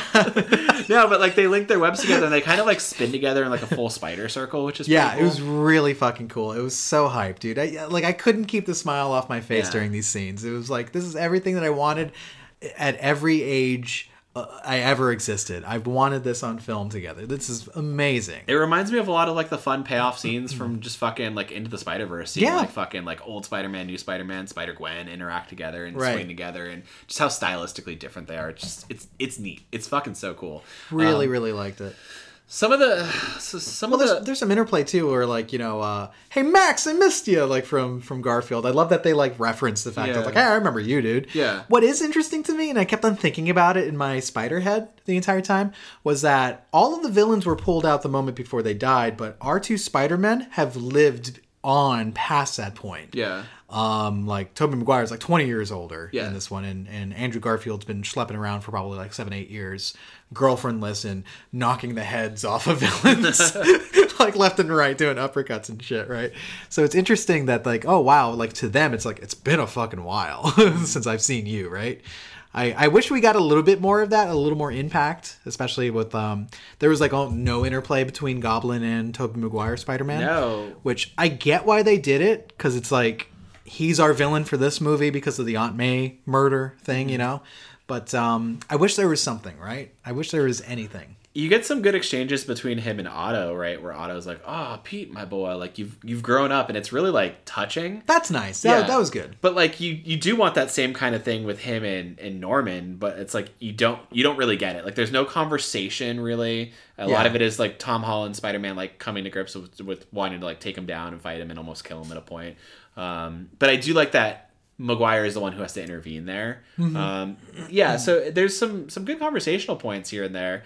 It has to happen, right? Because like these Petes have to acknowledge like the villains of their past, in a known way. But I think it would have been too much to give every single villain a resolution. Sure. Yeah. Sure. Yeah, like we cured Sandman, and then Tobey Maguire was like, "Hey, man, we'll get you home, dude," and then that's it. He's just hanging out in like the fucking is it the crown of the Statue of Liberty? He's like, yeah. I'm in a sand prison. That's where the guards go to, What do they do up there? They have sex in there. Oh shit. They have liberty sex in there. Oh, it's the freest sex you'll ever have. Right.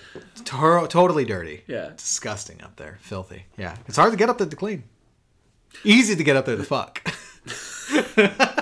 One last thing before we get into the fight is Maguire. Sandy. Maguire has a really good line with Garfield too, where he calls him amazing, and he's like, "Oh, you're really good. You're amazing." Right.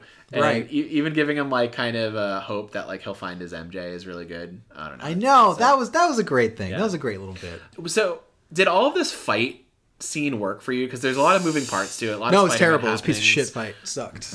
Yeah, I know. You were grimacing the entire time. I mean, it was fine. Like it was. I think it had some hype moments. I wish it had a little bit more of like one-on-one battling instead of just running around, because it felt like we were racing towards the resolution instead of like taking a little bit of time. But at that point in the movie, it's like we're already on like 2 hours and 54 fucking minutes. Yeah, so exactly. Never mind, I guess, right? But I think it worked. I think some of the setting wasn't very inspiring because it was just all dark. I remember that in the trailers going like, that's kind of a bland like locale to have your last fight for like this huge villain thing. But then again, I look back at all the Spider-Man media, even the video game is like, where do they fight? On top of the tower at night. Yeah, on a building, on the side of a building, in a science building, in a museum. At the side of the building is a cool thing. Yeah, I feel you. But otherwise, I think it was cool. I think some of the lightning effects from Mr. Electro and shit. Oh, we get a great moment between Electro and his Pete. I forgot about that. Oh, yeah, where like so this fucks me up too, because like Electro never knew that Peter Parker was Spider-Man. Yeah. So it's like, why would he be there? But anyway, they have the conversation. He's like, oh, I thought you'd be black, you know? I was hoping the Spider-Man would be black. And he's like, oh, maybe somewhere in the world there's a black Spider-Man, or in some dimension. And it's just like a cool kind of like thought to like, yeah, they're hinting at the fact that Miles Morales could be a thing. Yeah, I think it's really awesome. It's true though. Why would Electro be there at all? He's not a part of the curse. Yeah, exactly. He just happens to be a villain that we have access to. Damn it. You could have pulled in so many other villains who knew that Pete was. Topher Grace, Venom, bro. So I wondered if they were going to do it in like the last stretch of the third act, but it would have been too much. God, with the same costume. Yeah. It would be so much. People's minds would shatter. I'll agree that the scene is kind of like a bland, like baton toss of the Spider-Man trying to like just cure them one by one until they realize, okay, we need to work together, focus on one at a time. There's some cool stuff with the Lizard, I think, when he goes in, like the portal is open for the Sanctum Sanctorum, like Undercroft, because like Ned can't close it, so he gets through there. No, they're still in the lab, by the way. Oh, that's still the high school lab? It's the high school lab. Oh, okay. But there's that cool scene where like him and Peter fighting in the lab, kind of like an Amazing Spider-Man 1 was, which is that was neat. my initial thought. It was like, oh, what a good just reference to cool it. Little callback. And then it kind of pops off when Goblin shows up, right? Because like the box, I forget the name of it, that has like the spell. The mother box. The mother. Is that from fucking? From Justice League. Yeah, it's a mother box. The mother box number 4. It has a spell in it, and fucking Goblin like gets his bomb in it, and fucking tucks it in there real nice. Just explodes it, and this is where like it shatters the universe. You get all these cool like purple tears and striations, and it's really visually nuts to fucking see it go off like that. And it's Stephen Strange is like, we gotta stop it. Like he's like trying to stop it, but also this fight's going on, which is really, really wild. And I like where this part of the fight goes, where like we can make the argument that fighting on the Statue of Liberty is pretty bland and boring. We've got it a bunch, but when the shield falls, it becomes kind of a set piece unto itself that they fight on the shield later is pretty neat. Seeing the sunset and just seeing like fucking Goblin and Peter Parker, Tom Holland, Peter Parker square off is awesome. You can see like the rage in him, like which we've never really seen in this Pete before. Just unadulterated rage. He wants to kill him. He's not pulling any punches. He's just going all in to like just really hurt him. He does some moves from Spider-Man PS4 against his ass, which is great. The web throw. He does a web throw. He does a pile driver on him. Like, fucks him up. Yeah, dude. Listen, he hurt May. Killed May. That's how you get fucking Spider beat down. And he was doing it. He was doing combo breakers. I kept on seeing the finisher prompt over Goblin's head. Is it usually that like Goblin kills Aunt May, or is it just different like in every take? I think it's different between takes. I don't know that Goblin kills Aunt May in the comics. Probably does at a certain point. I don't know. Probably. Lots of things have happened in the comics. Every character imaginable has died. Yeah. Or been eaten by zombies. Yeah. No zombies in this movie, though. No, but we do zombies. get a what if reference, so that's true. It's cool enough to me. But this fight is nuts. It reminds me of like the Russo style. Oh, the cape on Spider-Man. Oh yeah, that's a reference to What If because that happened in What If. I think. Yeah, that is. I wasn't thinking about that. I was thinking about the end credits scene. Oh, that was like a trailer. Yeah, it was a full-ass trailer. Showed a trailer anyway. But yeah, good Russo style fight choreography. Really great moment. Pete takes the glider. It's almost like kind of a parallel to like when fucking Cap is gonna take the shield and destroy Iron Man, which is really neat. Like it's just gonna kill him, and then fucking Tobey Maguire is like, "Well, hey, you can't be doing that. Don't be killing him." Hey, well, Peter, I love you. Can't be doing that. Can't be doing killing. And I like that he was the one that had to stop him because it brought so much weight to it, right? Like, you know. I don't know if we had a transitional moment of like, "You're right, Pete," or at all because he was just like, "Please get out of the way. I want to kill him." Yeah, basically, but. You know, I guess the moment where he gets stabbed, he goes, "Oh, I have another concern now." Yeah. It was his transition to like, I guess I won't kill him because he ultimately gets tossed from Garfield the serum. I don't know why the serum didn't work the first time. The second time it works. Yeah, right, because he does get injected. He gets injected the first time. Yeah, it doesn't do shit. Because May gets him. Goes like, ah! Doesn't do it. And then this time it works. He becomes an old man. Back in his little sweater. Back in his little sweater. And he's like, well, what have I done? Yeah, it's crazy. Fucking Defoe just like really bringing it in. Bringing all those years of method acting. Defoe sells anything. He could sell a vacuum cleaner to a vacuum cleaner. He's going to be in that new Northman movie. That new Robert Eggers movie. Dave Eggers, right? Or is it Robert? Something Eggers. I think Dave Eggers is the writer. Robert's the director. Yeah. Catherine's the producer. A whole lot of Eggers there. Yeah. Anyway, he sells it. It's a great scene. There's some weird visual effects that happen kind of at a point, like when they all get sent back. But like, I like the thought of like, you know, Pete he goes back to Doctor Strange. He's like, all right, what do we do now? You see all the tears. You see all the people that know Spider-Man kind of trying to come through. Right. Which it was visually hard to read at times what was going on. I was like, am I looking at the Watchers? It was his villain. So yeah. Rhino was there, Black Cat was there, Kraven the Hunter was there, Scorpion was there. Yeah, which is pretty cool. But he's like, yeah, we got to send him back, and like the only way we can do it is like reverse the spell and kind of set it to its initial state, which is like, you know, as you wanted, like nobody can know who you are, and it's a hard thing for him to have to grapple with, right? Like, but he knows at the end, he's like, well, I have to do the right thing, even if it means like my happiness or, you know, my friends knowing who I am, which is, I don't know. That's a tough call. I would still be like, can MJ remember? Yeah, exactly. Can she remember me? I feel like we didn't really get enough time together. Because like, that's a great thing to like let slide by. I'd still like to get laid before high school ends, you know, all that stuff. Right. Just please. Like, but you know, Doctor Strange says like, yeah, well, you know, see you around, kid. Go say your goodbyes, right? And he goes over. He says goodbye to Mr. Andrew Garfield and his buddy Stab McGuire. And says thank you. And they got a great moment. It's great seeing all these Spider-Men together. I feel like this is a moment we will always remember. The three Spider-Men hugging it out. It's great. Just this generational thing is just such a delight that could even be feasible. Like, honestly, I never thought that this script would be the thing that would like come to fruition, right? Where it's like all these generation of Spider-Men just standing in the MCU. Yeah. Like, what? Something we've hoped for since like Into the Spider-Verse gave us the idea that something like this could happen. That could happen. Yeah. That's true. That is true. Put the seeds in there. But yeah, they fade away. Goodbye. One of them pieces out. The other one waves awkwardly. Of course, that's a great scene where Andrew Garfield's like, yeah, peace. They're always them. I love that they give them moments to be like, this is exactly this Peter Parker. This is a different Peter. And then we get this really fucking sad scene where Tom Holland goes over and is hugging his friends goodbye.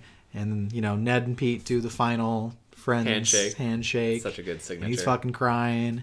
And he goes over to MJ and MJ says, I love you. I love you. And he tries to say it back and she goes, no, you tell me in person. Yeah, you find me. Yeah, and she's like, I'll figure it out. Like, I'll figure it out like I did before. And it's such a like, oh, and then the fucking theme song, how they made like this fucking hugely epic orchestral version of the old, like the Homecoming theme. It just like finally crushes it. It's just like, oh my God, this is, ugh. I was pretty stoned at this point. Do a pulse check here. I was really stoned and fucking vibrating at this point in the film. Holy God. Yeah, it's one of those moments where the Dolby surround sound like really elevated the live orchestral feel. Because I was saying like at certain points in the movie, like they use like this chamber music that just feels like you're in the room with the musician. Which is really cool. Yeah. There's this crazy marimba tracking that happens early on in the movie. But yeah, that callback to the Homecoming theme, the weight of the conversation, the fact that like this... We're grappling with the idea that this Pete is never really going to win. That to be Pete Parker is to be a lonely person. He's got the Peter Parker luck. Yeah, and it sucks. It's like you just want to see him come out on top. You want to see, like, he's already lost so many people. He lost his mentors. He lost his aunt, you know. Like, to do his girlfriend He's now? losing his girlfriend. Like, not even, like, she's not even dying. He just has to live with the fact that she's there but doesn't know him. And that's so tragic unto itself. It's really depressing. He promises he'll find her again. And he finds her. She's still at the diner. That's where we get our ending, right? Yeah. She's at the diner, working still. Ned's there. They both got an MIT. And Pete has a whole note ready to confess his love to this person, try to explain, hey, you do know me. But I think he has this, like, and it's a thing that the movie doesn't explain to you, but he sees, like, she hurt her head during the battle, and she has a Band-Aid for it, and he notices that. And you can almost see his mind working where it's like, she'll always be in danger as long as she knows me. And she knows Peter Parker. Oh, that was your read from it? Okay. Yeah. And that's why he just kind of choked and was like, yeah, there's nothing else. Hopefully I'll see you around, and walks out. And you're just like, oh no. He does the thing that both Spider-Men did. Like, exactly. Maybe that's the point, right? Peter Parker is always going to be Peter Parker from some intrinsic choice that he always makes. And that was his moment of like, I'm just going to let you live your life. Maybe for now. Maybe just for now. He'll probably break, hopefully.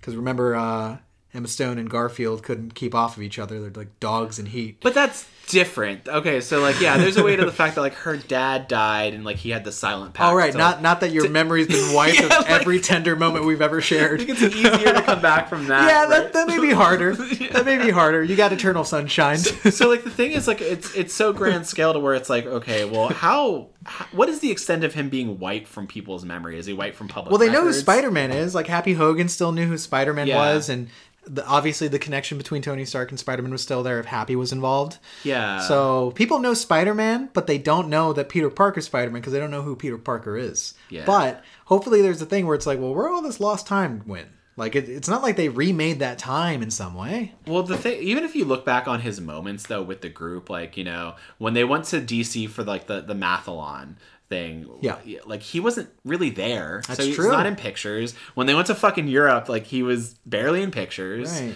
He got blipped, so he was gone for 5 years. That's but also, true, so did too. these people. So it's just, like, how constant in the public's memory really is Peter Parker. His aunt's dead, so like does MJ and Ned know who Aunt May is even without knowing him? Yeah, exactly. So it leaves a lot of questions of like, how gone is he really from the public's memory? I need answers on this. I need that. You can't do another Aunt May figures out you're Spider-Man at the end of the movie and then we just are good with it by Far From Home. You need to explain the mechanics of Peter Parker disappearing. You have to. Yeah. But yeah, we get this banger ending that feels like classic Spider-Man ending where Peter moves into his own apartment, looks like a piece of shit in New York. Yeah. And he has to finish his GED because I guess he wouldn't exist anymore. So maybe the high school doesn't have records. Yeah. And he stitches together a brand new Spider-Man suit, one that is very reminiscent of the classic style, if a bit shinier for the holiday season. Got that glaze to it. It's got a good donut glaze to it. Yeah. But yeah, he's swinging around the city, Christmas, doing his thing, orchestration popping off. It feels really cool to think that like there's like kind of a time overlap to that in Hawkeye, because Hawkeye takes place during Christmas time as well. And it's like you could tell that these movies are probably like very parallel to each other time-wise. Mm-hmm. But yeah, just to see him like, I worried that this is a scene that maybe they added after the fact to just tack on to like the fact that this is coming out during the holidays, but like it's fun like seeing him swing around the tree and everything. And what if the last episode of Hawkeye fucking Spider-Man shows up and knocks out Kingpin? Oh my, that'd be so dope. Wouldn't that be dope? But wearing his new shiny or like costume. Hawkeye calls him in like, hey, I need some help. Yeah. I mean, Rogers the Musical is advertised in the in the movie.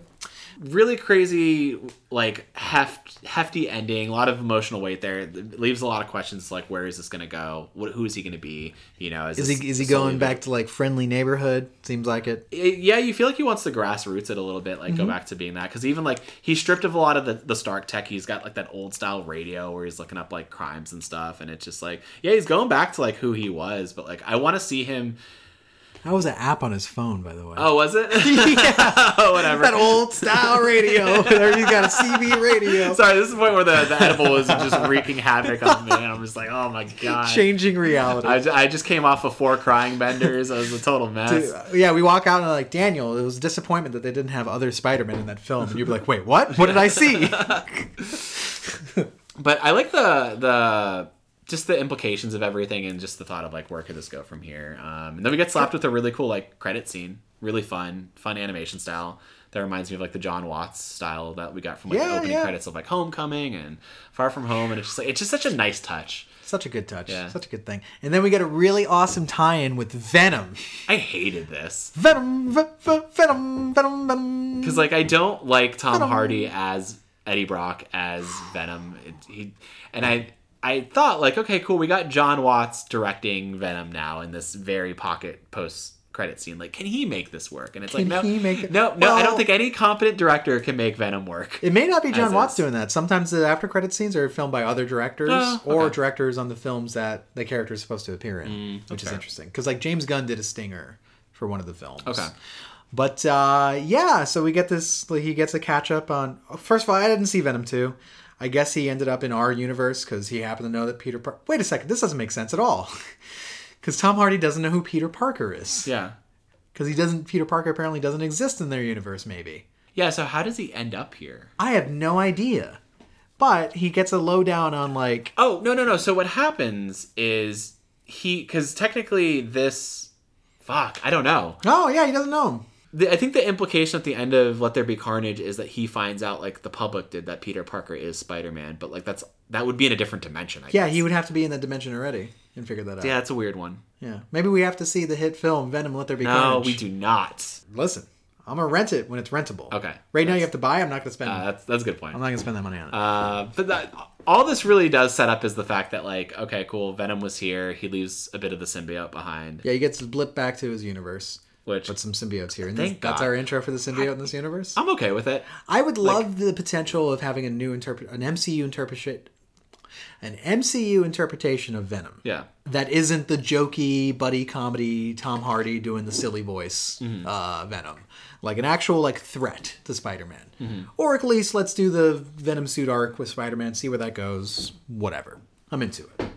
I think they could do it a lot better here than they did in Spider-Man 3. That's all I'm saying. I don't want a Tom and Tom. And like Tom v. Tom. The whole thing of it being like from another world, like or another dimension is like, okay, that's a cool like explain away. It's like it's an alien thing from that dimension that came here. So I think it was as clean as they could do it without making Tom Hardy Venom in this world, which I do not want to see. I do not want to see fucking Tom Holland fight Tom Hardy.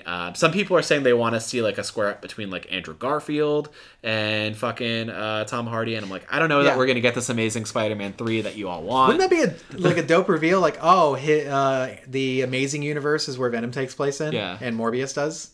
It would be cool, and it'd be like, all right, well, there you go. You're gonna fight him.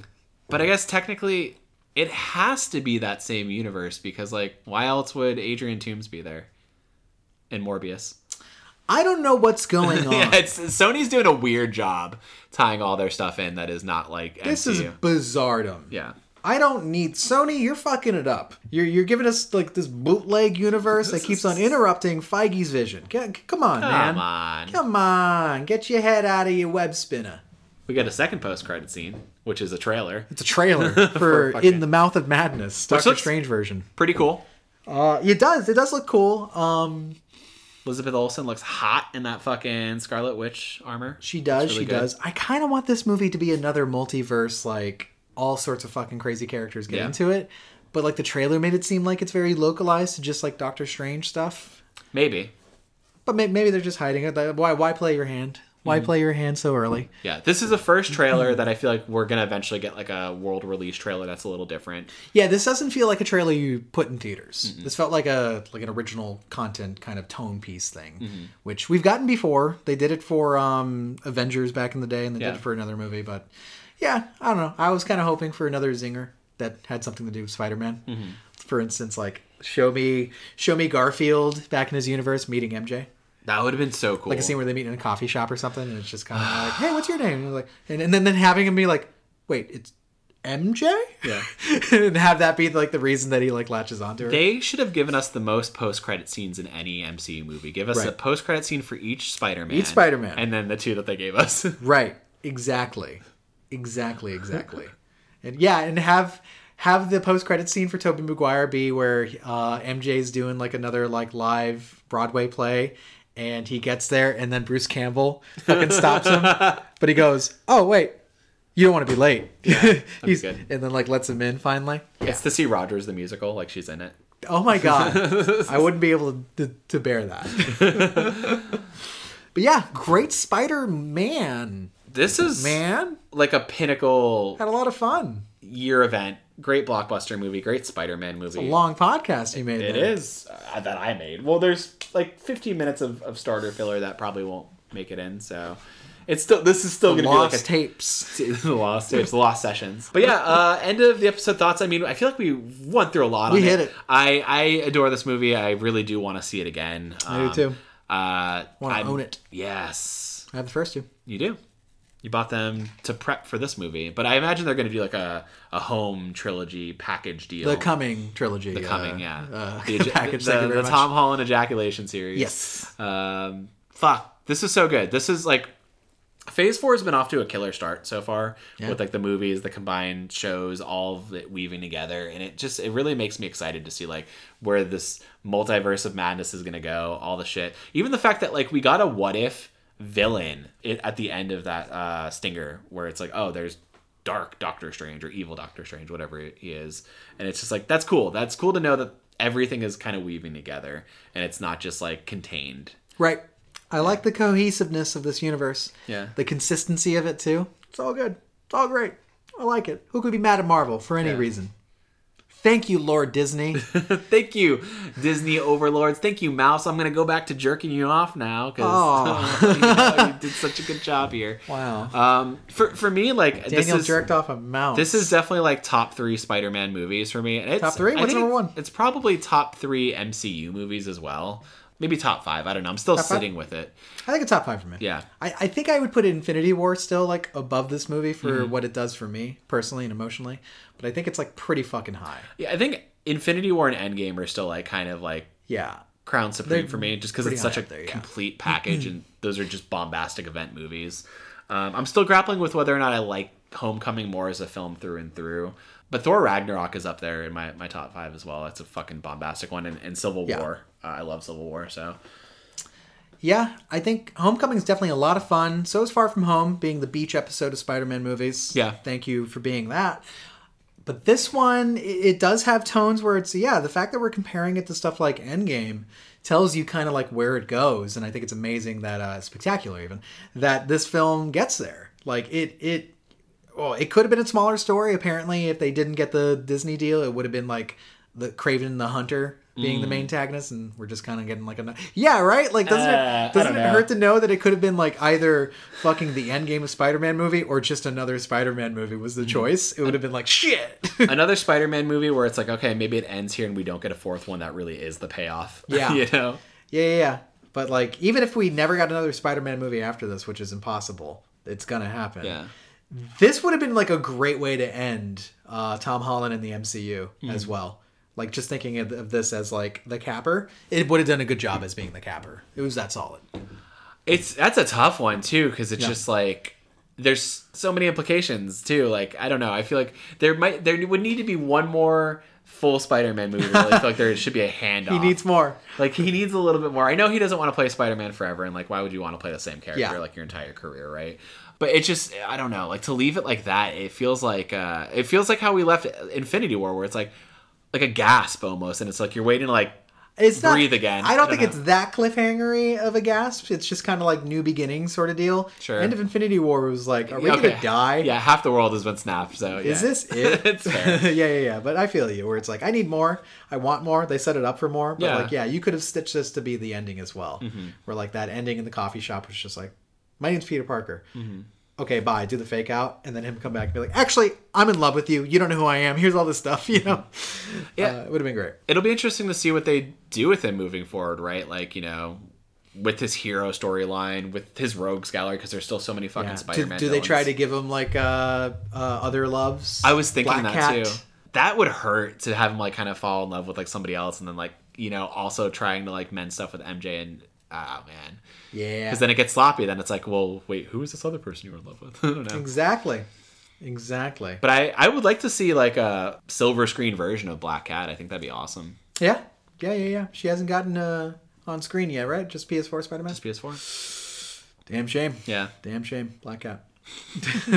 Well, all right, we're done. Well, yeah, we'll see where it goes. Highly recommend it. If you guys, you know, have made it this far, you've probably seen it. See it in IMAX. If not, you're crazy. Go see it in IMAX. Go see it in IMAX. Such a definitive experience. Something I haven't really gotten to do since, like, I think Jurassic World came out in theaters. So it's been a while. But great movie, Chris Pratt. Bryce Dallas Howard also in Spider-Man 3. Oh, Yeah, Gwen Gwen Stacy Stacy. from Another Mother. I like it. Man. Well, that's all I really got to say on it. Fuck, man. Such a good film. Finn. I don't know if this is going to be the last podcast we do of the year, if we're trying to do a Matrix one or what else. You guys might get one Game more. of the Year one. Well, that probably won't come out this year, though. True. It never comes out in December. You gotta wait. So this might be the last or second to last podcast you guys get for the year, but... Want to review The Matrix? We could. We could. We talked about it. We're just gonna watch it HBO Max. Yeah. Like, they made it available. But yeah, if this is it, you guys have a good, holiday season. Have a happy Christmas, whatever you celebrate. Get some time with your loved ones. Don't work too much. I will say this: another hard year, absolutely, as a part of hard times. But one thing I want you to walk away with is, if you're listening to this, you're still here. You're pretty badass for doing that. Yeah. So you kind of did the thing, man. You got through. We're still working through. But you got through another year. That's impressive. That's some Spider-Man shit. Save Room says if you made it this year, despite all of your hardships, that's good stuff. What I really need to say is, Peter, you're my hero, and I love you. Don't forget the milk. Don't forget the eggs, Peter. Did you forget the eggs, Peter? You probably forgot the eggs. Don't go into 2022 forgetting the eggs. Don't follow through for your loved ones. 22. 2 dozen eggs. Don't be a passive bystander and say, not my problem. Because it might kill your aunt. Yeah, and don't dress like a youth pastor. So what a fucking good scene of so do you always dress like a youth pastor? He's like, no, I wear my suit under here. Like, I don't walk around dressed like Spider-Man. He's like, oh yeah, good point. That defeats the anonymous thing. Yeah. Fucking amazing. You guys already know where to find us. If you want to follow us on Twitter, follow us at Save Room Show. Tell us where this ranks in your Spider-Man ranking. Was it good? Was it amazing? Great. This movie is nothing short of great. Like, it's fantastic. So, dun dun dun dun dun dun dun dun dun dun dun dun dun dun. This is a Spider-Man theme. That's a good theme, man. Thanks, man. I wrote it. You can get it as an NFT soon. Oh no!